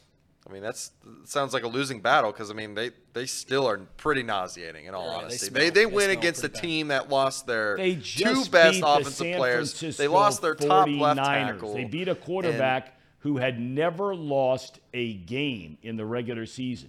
10-0. Until he rolled into Cleveland. They're acting like they won the Super Bowl, though. They barely beat a team that lost their 2 best offensive stars, one of the best left tackles in all of football, and it came down to a missed field goal. You want to take about the Browns, all jokes aside about the nauseating and they stink and everything like that. Here's a take about the Cleveland Browns that I feel strongly about. The Cleveland Browns are a better version of the Dallas Cowboys. Oh, I disagree. I think that what do the Dallas Cowboys do well? They've got a great defense. They've got a great defense, but the Browns have a better defense. But the Cowboys have had a good quarterback. He may not be a Super Bowl winning quarterback, but the Brownies haven't had anybody. I think I think they're both limited quarterbacks. I think Deshaun Watson is not as good as Dak, but I think they're both in the same ballpark of game managers and just middle of the pack quarterbacks. I don't believe. I mean, Dak always shrinks in big games. I think that the Cleveland Browns are a better version of the Dallas Cowboys. I think they run the ball better. I think they play better defense. And I think the only thing that they might be worse than the Dallas Cowboys is I think they take a slight step down in quarterback play. Other than that, I think they do everything that the Cowboys do, but better. The only thing that the Cowboys have is they play in an inferior conference in the NFC. And I think the AFC North is the best conference in the league. Yeah, I disagree. I think the Cowboys are a far better team. Far better. Dak Prescott has looked bad this season. Dak Prescott, and we can all joke about Dak Prescott. We can joke about that drive he had when he couldn't get to the ball in time, whatever playoff game that was. He completed, or he ran over the middle with 10 seconds left, ended their playoffs, ended their season in the playoffs. Right. All the silly things Dak Prescott's done, he's still been a top 10 quarterback in the National Football League for his entire career. Dak Prescott has been a top 10. Yes, he has.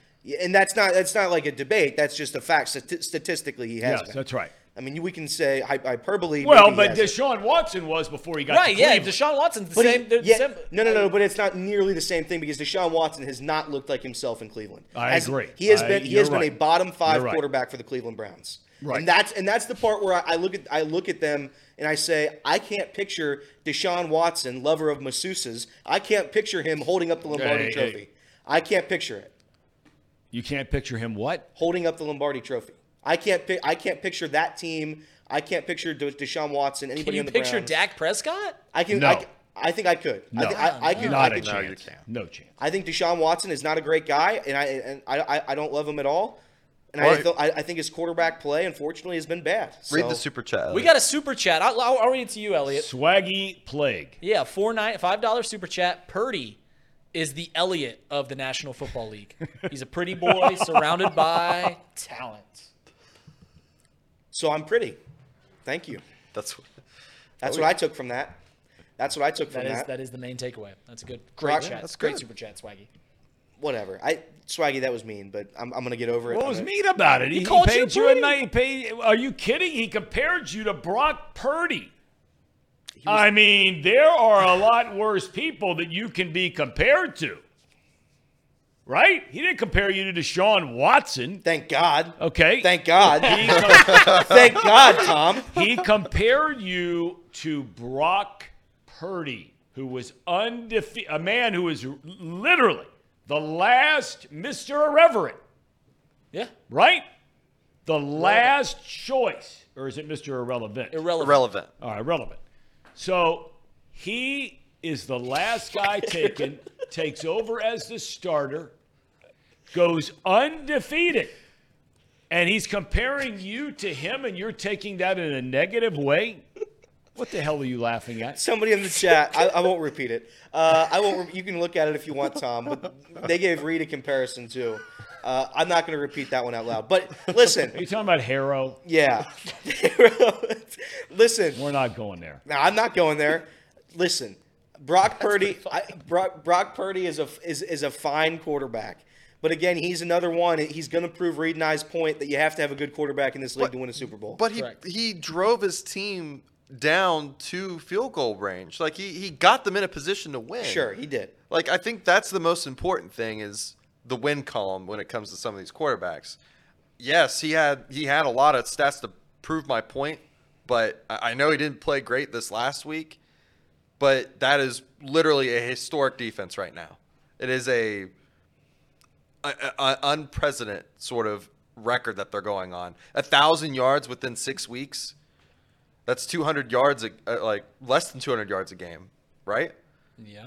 I mean, that's impressive. Yeah, it's a great defense. I mean, that's why I just think great defense. They're a better version of the Dallas Cowboys.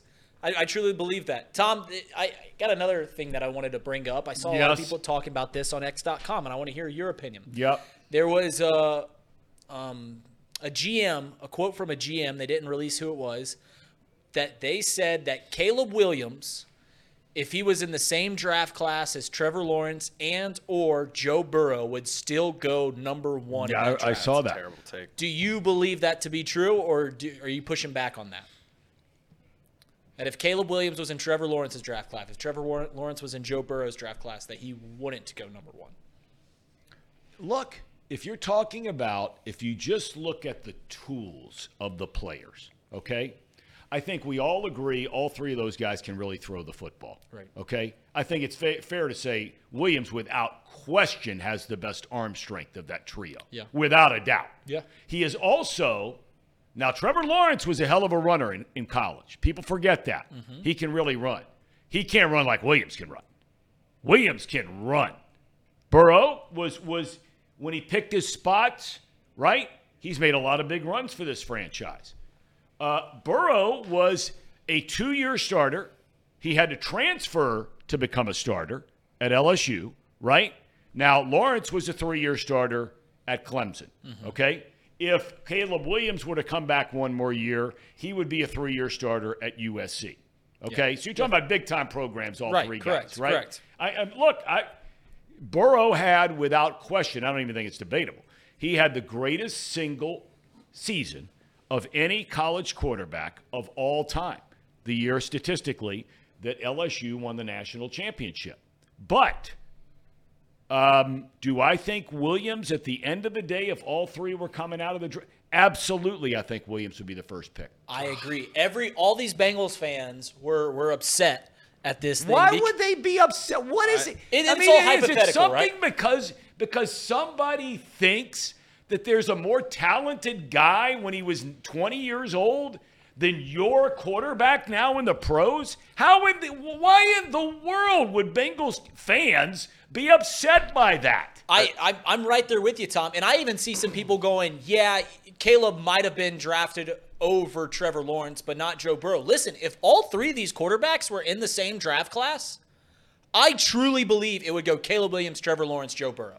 I think Joe Burrow would be the third guy, despite the year that he had. I don't know if I'd have put Lawrence over him. Well, here's But the thing. they have more physical talent.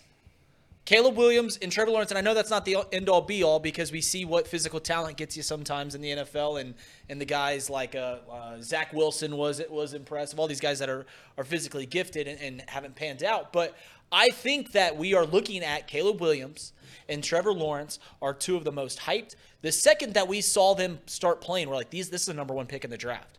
We didn't say that about Joe Burrow till really the end of end of that year. We were watching Joe Burrow, and he's having this incredible year. The LSU Tigers are whooping up on all these ranked teams. I think they had 8 ranked wins that year. And we didn't start saying this is the number one pick in the draft till around the end of the year, till around the college football playoff when he really started to cement it. Trevor Lawrence and Caleb Williams, they're the first pick of the draft really since the start of their freshman year. We know that. And out of the best prospects to come out of my lifetime, I don't think Caleb Williams goes ahead of Andrew Luck. Andrew Luck, I still think, is the best prospect to come out in my lifetime. But other than that, it would go Andrew Luck, Caleb Williams, Trevor Lawrence, Joe Burrow. As good as Joe Burrow's been, I love Joe Burrow. He's my guy. He's my quarterback. He had one good year in college. He had one good season. And I get that maybe that's all you need.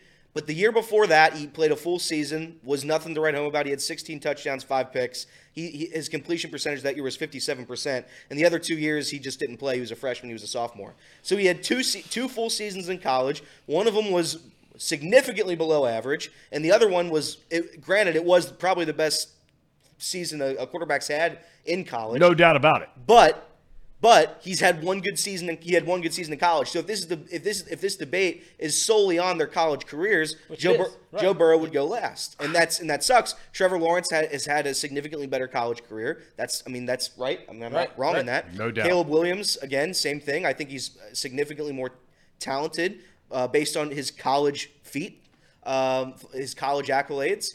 So, yeah, I would think Joe Burrow would definitely go last. And look, there's a chance that Williams, his numbers are not going to come close to last year because, I mean, anybody who's watched this coming, and we've talked about it on this show, you could watch this SC team from the start of the year. They were playing San Jose State and some of these teams, and he's running for his life.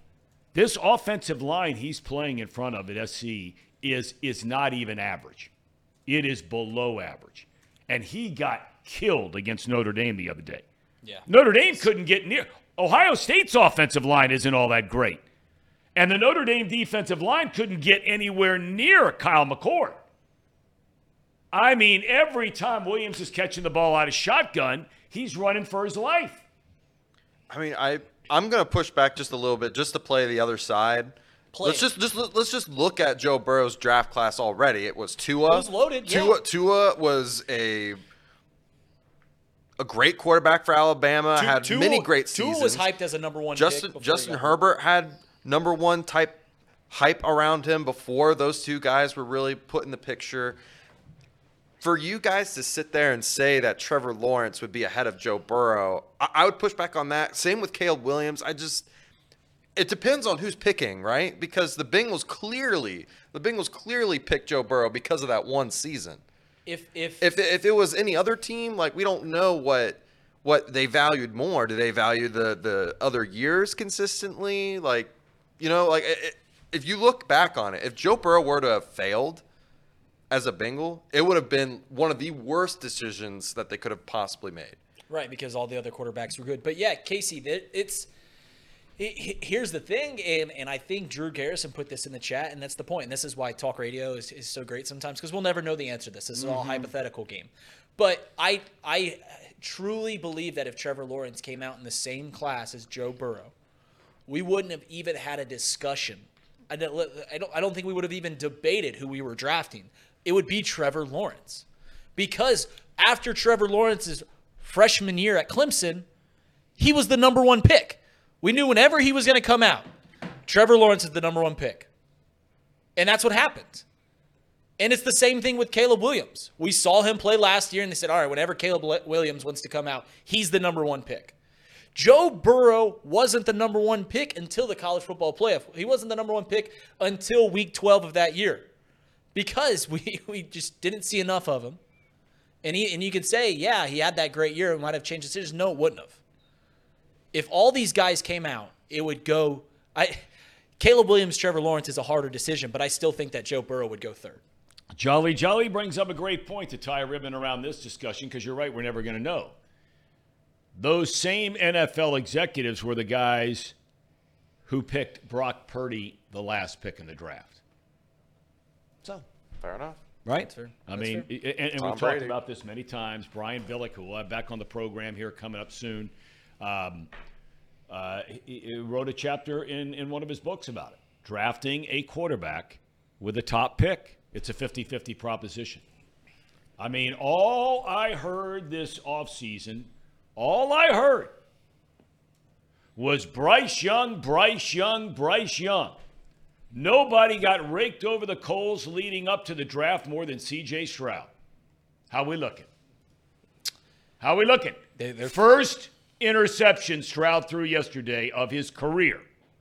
Longest ever in the history of the NFL to start a career without throwing a pick.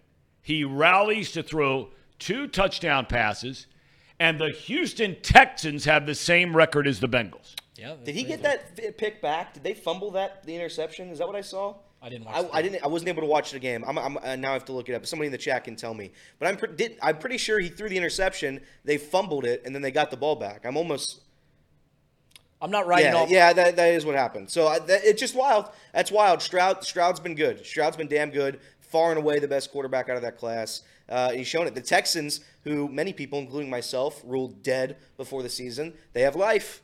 They now have life. The AFC South is going to be that's going to be a fun division towards the end of the year. It is going to be fun. Yep. Because all the teams, I don't think any of those teams, maybe except a great run from the Jaguars, are serious contenders in the AFC. But you could see any one of these teams at this point winning that division. No doubt. You truly could. No so doubt. it's going to be a fun division. And that makes it fun. It's kind of like this division the Bengals are in. I think you can make an argument. Now, I might have a harder time selling the Steelers. That's fair. Okay? You could see the Steelers I might have a make hard the postseason, time. Yeah. but you can't see them winning the division. I mean, they're the only undefeated team inside the division. That's fair. So, I mean, look, we'll see. But, yeah, I mean, that's going to be a fun division to watch. I tell you the division that's a highly competitive division that I don't think is very fun to watch. And it's always been one of the most entertaining divisions to watch when the divisional teams play. And I've done a ton of their games in the past. You go look at the NFC South. Mm-hmm. When those teams play against one another, it is some of the most entertaining football over the last decade and a half, right? And they're normally very good games. Now, Carolina hasn't won a game, but the NFC South is awful. Tampa Bay's got a good defense. Yeah. Baker's been pretty good, but brutal. I think that AFC South is a more fun division to watch this year. That's fair. You know what's crazy is both out of those 8 teams, out of those 2 divisions, only 2 of them have a under 500 record. But you're right about the NFC South, about how it's not fun football to watch. You get the Saints on the Falcons, and that doesn't move the needle. Is the NFC South one of the more slept-on divisions over the past decade? Well, it has been. It has been. They've had great success. They've had a number of Super Bowl champions come out of there. Right. I mean, so yeah, they do, but they're not in the quote-unquote big markets and all that kind of thing. All right, it's 11:50. What do we have to get to left in the show today? I think the only segment we have left is a cherry on top. But other than that, I'm not sure. Okay, we haven't talked about baseball. We'll go ahead, Casey. No, let's talk about baseball. We haven't talked baseball yet. We haven't talked baseball. Look, I know you guys you get mad at me.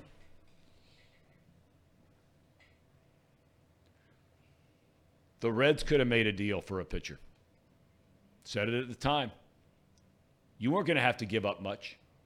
You telling me that Jordan Montgomery or a couple of these other guys out there would not have potentially made a difference in the Reds getting into the postseason. And then once you get in, who thought the Diamondbacks would be undefeated right now? 5-0. Sweep the Brewers 2 straight. Sweep the mighty Dodgers 3 straight. Once you get in, anything can happen. If you had Jordan Montgomery and maybe a hot Hunter Green, would you take your chances with that group? I'd take my chances with that group. But we're never going to know, so why sit here and beat a dead horse? The thing that killed the Reds was the offense. The offense went It away. did. The offense went away for a month. Despite the pitching, and yeah, the Reds starting pitching wasn't good either this year, statistically. The offense going to sleep for a month and a half killed this season. So I understand your point. If you had a starting pitcher, so we're not throwing out Connor Phillips in an elimination game against the Cardinals to end your season. He gave up 10 runs in 1 inning or whatever it was. No, he didn't get an out. So would I have liked to have a better pitcher in that spot? Yeah, sure I would have. But to get up into that point, it was the offense going to sleep. Ellie De La Cruz turned into one of the people aren't going to like what I say. People don't like what he said. People aren't going to like what I said. Ellie De La Cruz, statistically, and this again, I love Ellie De La Cruz. I have to preface that so I don't get bombarded by angry fans. Statistically, he was one of the worst players, not on the team, but in Major League Baseball for that stretch of time. And listen, it's the truth. His strikeout percentage was through the roof. Right-handed, he can't swing a bat. His power went way down. His extra base hits went way down. Yeah, his stolen bases went way down. His defense at shortstop went way down. I think he committed like 18 errors this year. I don't have the numbers in front of me, but he committed a ton of errors. Ellie De La Cruz offensively went to sleep. You couldn't trust him anymore. Matt McClain got hurt. That was a large part of the reason. So offensively, the team just died. So that's the reason. If you want to argue we could have gotten another bat, at that point I would have argued that we wouldn't need another bat because our offense up until the trade deadline was good. So that's my only counter, Okay. and I get your point. I understand it completely. Okay. But and to your credit, I think the Reds are just as good as the Diamondbacks. I do believe that. So a fully healthy Reds team, this 2023 Reds team, I think they could have made noise in the postseason. I think they're surely better than the Marlins, I think talent-wise. So, yeah, I unequivocally, somebody would have helped the Reds team at the deadline. They didn't do it. That sucks. We're on to next year. I love our chances next season. Love them. See, I'm going to go in the camp that I think it was smart that the Reds didn't make a move. Listen, you can't look at Jordan Montgomery and say, why didn't the Reds get Jordan Montgomery when every other pitcher that was traded at the deadline was traded for a king's ransom? You say they didn't cost a whole lot. I think the Reds were in the market to get a starting pitcher, and it was just a little too rich for their blood. Maybe they went with low expectations and really weren't trying to go after one, but they did definitely test the waters, and they just decided it was going to cost too much. Every other pitcher that was traded did not do well. Michael Lorenzen, I know he had the no-hitter. Didn't pitch well. He's not even on the playoff roster. Didn't make the roster. Didn't even make the playoff roster I for understand that. for the I Phillies. didn't say that every one of those deals works out. I'm saying you had to take the chance and you would not have had to break the bank. And there's no guarantee. I mean, I keep reading everybody in the chat. Yeah. I mean, everybody around here is talking like the Reds are going to do next year be better than they were this year. I don't know that. I have no idea about that. What is Ellie De La Cruz? Elliot brings up a great point. What is Ellie De La Cruz? I know he's an enormously talented dude. There's no debate about that, but what is he? Half of you out there killed Jonathan India this year. Wanted him gone. What is Jonathan India? I don't know what he is. All I heard about was how great Tyler Stevenson is. What is Tyler Stevenson? I don't know what he is. What do I know about Nick Lodolo? I know he can't stay on the field. God bless him. I'm rooting for him. Seems like a great kid. I know 2 years in a row Graham Ashcraft is hurt. That's what I know. I know 2 years in a row that Hunter Green is hurt. That's what I know. And those facts cannot be countered. They can't. Those are facts. So for everybody to say, oh, man, our window next 3, 4, 5 years, man, we're going to be kicking ass and taking names. There's no guarantee about that. The Cardinals were picked by probably 95% of the quote-unquote experts to win the National League Central Division this year. They were lucky they did not lose 100 games. All right. Diamondbacks. Can they shock the Philadelphia Phillies? Yay or nay? Game 1 tonight. Zach Gallen v. Zach Wheeler. This is why playoff baseball is so exciting. You get Zach Gallen, Zach Wheeler, 2 wildcard teams going in there. I don't know, Tom. It's going to be an electric atmosphere in the bank. You know that. You know in Philadelphia they're gonna bring it. I don't fully believe in the Diamondbacks, and they've showed me every reason to believe. They got all this young talent. They play with so much spunk. They like defense. They run around the bases so well. But, man, the Phillies just got that lineup. Every single guy that comes up to the plate for the Phillies, you're like, oh, this guy can put one in the gap right now. This guy can put one over the fence. I just think the Phillies lineup is going to be too much, but we'll see. That's what's great. They're going to go up against 2 of the best pitchers in the National League, and Zach Gallen and Merrill Kelly the next 2 nights. I like the Phillies in this one, Tom. Okay. It seems to me like the Phillies are the best team in the playoffs right now. More than the Astros? Yeah. More than Astros. Rangers. What about the Rangers? Yeah, the Rangers, too. Right now, the Phillies appear to be, for me, the hottest team in the playoffs, and that's who I would be riding with. They've got that edge, too. I think Philly, home field advantage. I know people like to joke, oh, it's Philly, whatever. Philly playing in that ballpark has to be one of the coolest feelings ever as a player. No doubt. Because every fan, every pitch, loud as they can be, they're singing every walk-up song. I think Phillies, if they can win against the Diamondbacks, they're winning this World Series. I know that's whatever. It's only one game. You know what I mean? It's an easy to call that if they were to win this and advance to the World Series. But I'm saying, as of right now, I think they're the best team in the playoffs. Okay. Casey, any chance for the battling D-backs, as they call them, the battling D-backs against the fighting Phil? The Serpents. All I've been told all baseball season long is that when you get in the playoffs, it's all bets are off. That's right. Anyone can win at that point. That's right. So, yeah, of course there's a chance that the Diamondbacks can win this. Of course there's a chance, Attaboy, Tom. Casey. Attaboy. right. Are you Here a pseudo D-backs fan? No, I'm not a pseudo D-backs fan. I'm a D-backs fan. I loved working for that franchise. I got a loved jersey. living there. I am a D-backs fan, no doubt about it. I'm rooting for him. Will you wear the jersey if they win this? If they win, will we take it all out of its frame and you wear the jersey? No, because they don't wear those anymore. They changed the colors. I wish they wouldn't What does that have have done to do with that? You yeah, can you wear a just retro put it jersey. on. Put it on for the show one day. We'll take Come it out of on. the frame. Make it to the World Series. It's too nice of a frame. It is too nice. We'll Very leave- nice. We'll get a fake one. So Big C, Corey, my guy, he super chat for him. Not really happy about Anthony Richardson possibly getting season-ending surgery. Shout out to the Colts for not winning a game in Jacksonville in like 10 years. I think that does stink. That's for Colts too fans. bad. Why- I hate to see that happen to young people. There's some teams that just can't play in Florida. The Patriots always struggle in Yep. Miami. The Colts always struggle in Jacksonville. That's weird. Jacksonville struggles in Jacksonville. They have to go to London. Right, that's their home team. Other than that, I do have a cherry on top, Casey. It's one of the things I sent you. It's the most recent thing I sent you on Twitter. It happened in the 49ers-Browns game. We were talking about poor officiating throughout this show. There was a lot of it in that game specifically, including there was a ball that was placed. They brought up the sticks. They measured it. They called this short. The edge of the football is past what is it, a stick, the chains, pylon. whatever they call it, the stick, the big stick, That's not the pylon. Yeah, it's the big orange, chains. the big orange stick. Yeah. The ball was past it. They called it short. They said, no, that's not past it. You can see it right here. The ball was past the thing. Well, the other part about it is, when you look at that, is they're leaning Yeah. the stick sideways. Correct. So they ruled it. They ruled this play short. I mean, it was just some of the worst officiating I've ever seen, truly. That's wild. Crazy. Wow. All right, so tomorrow we have our Power 5.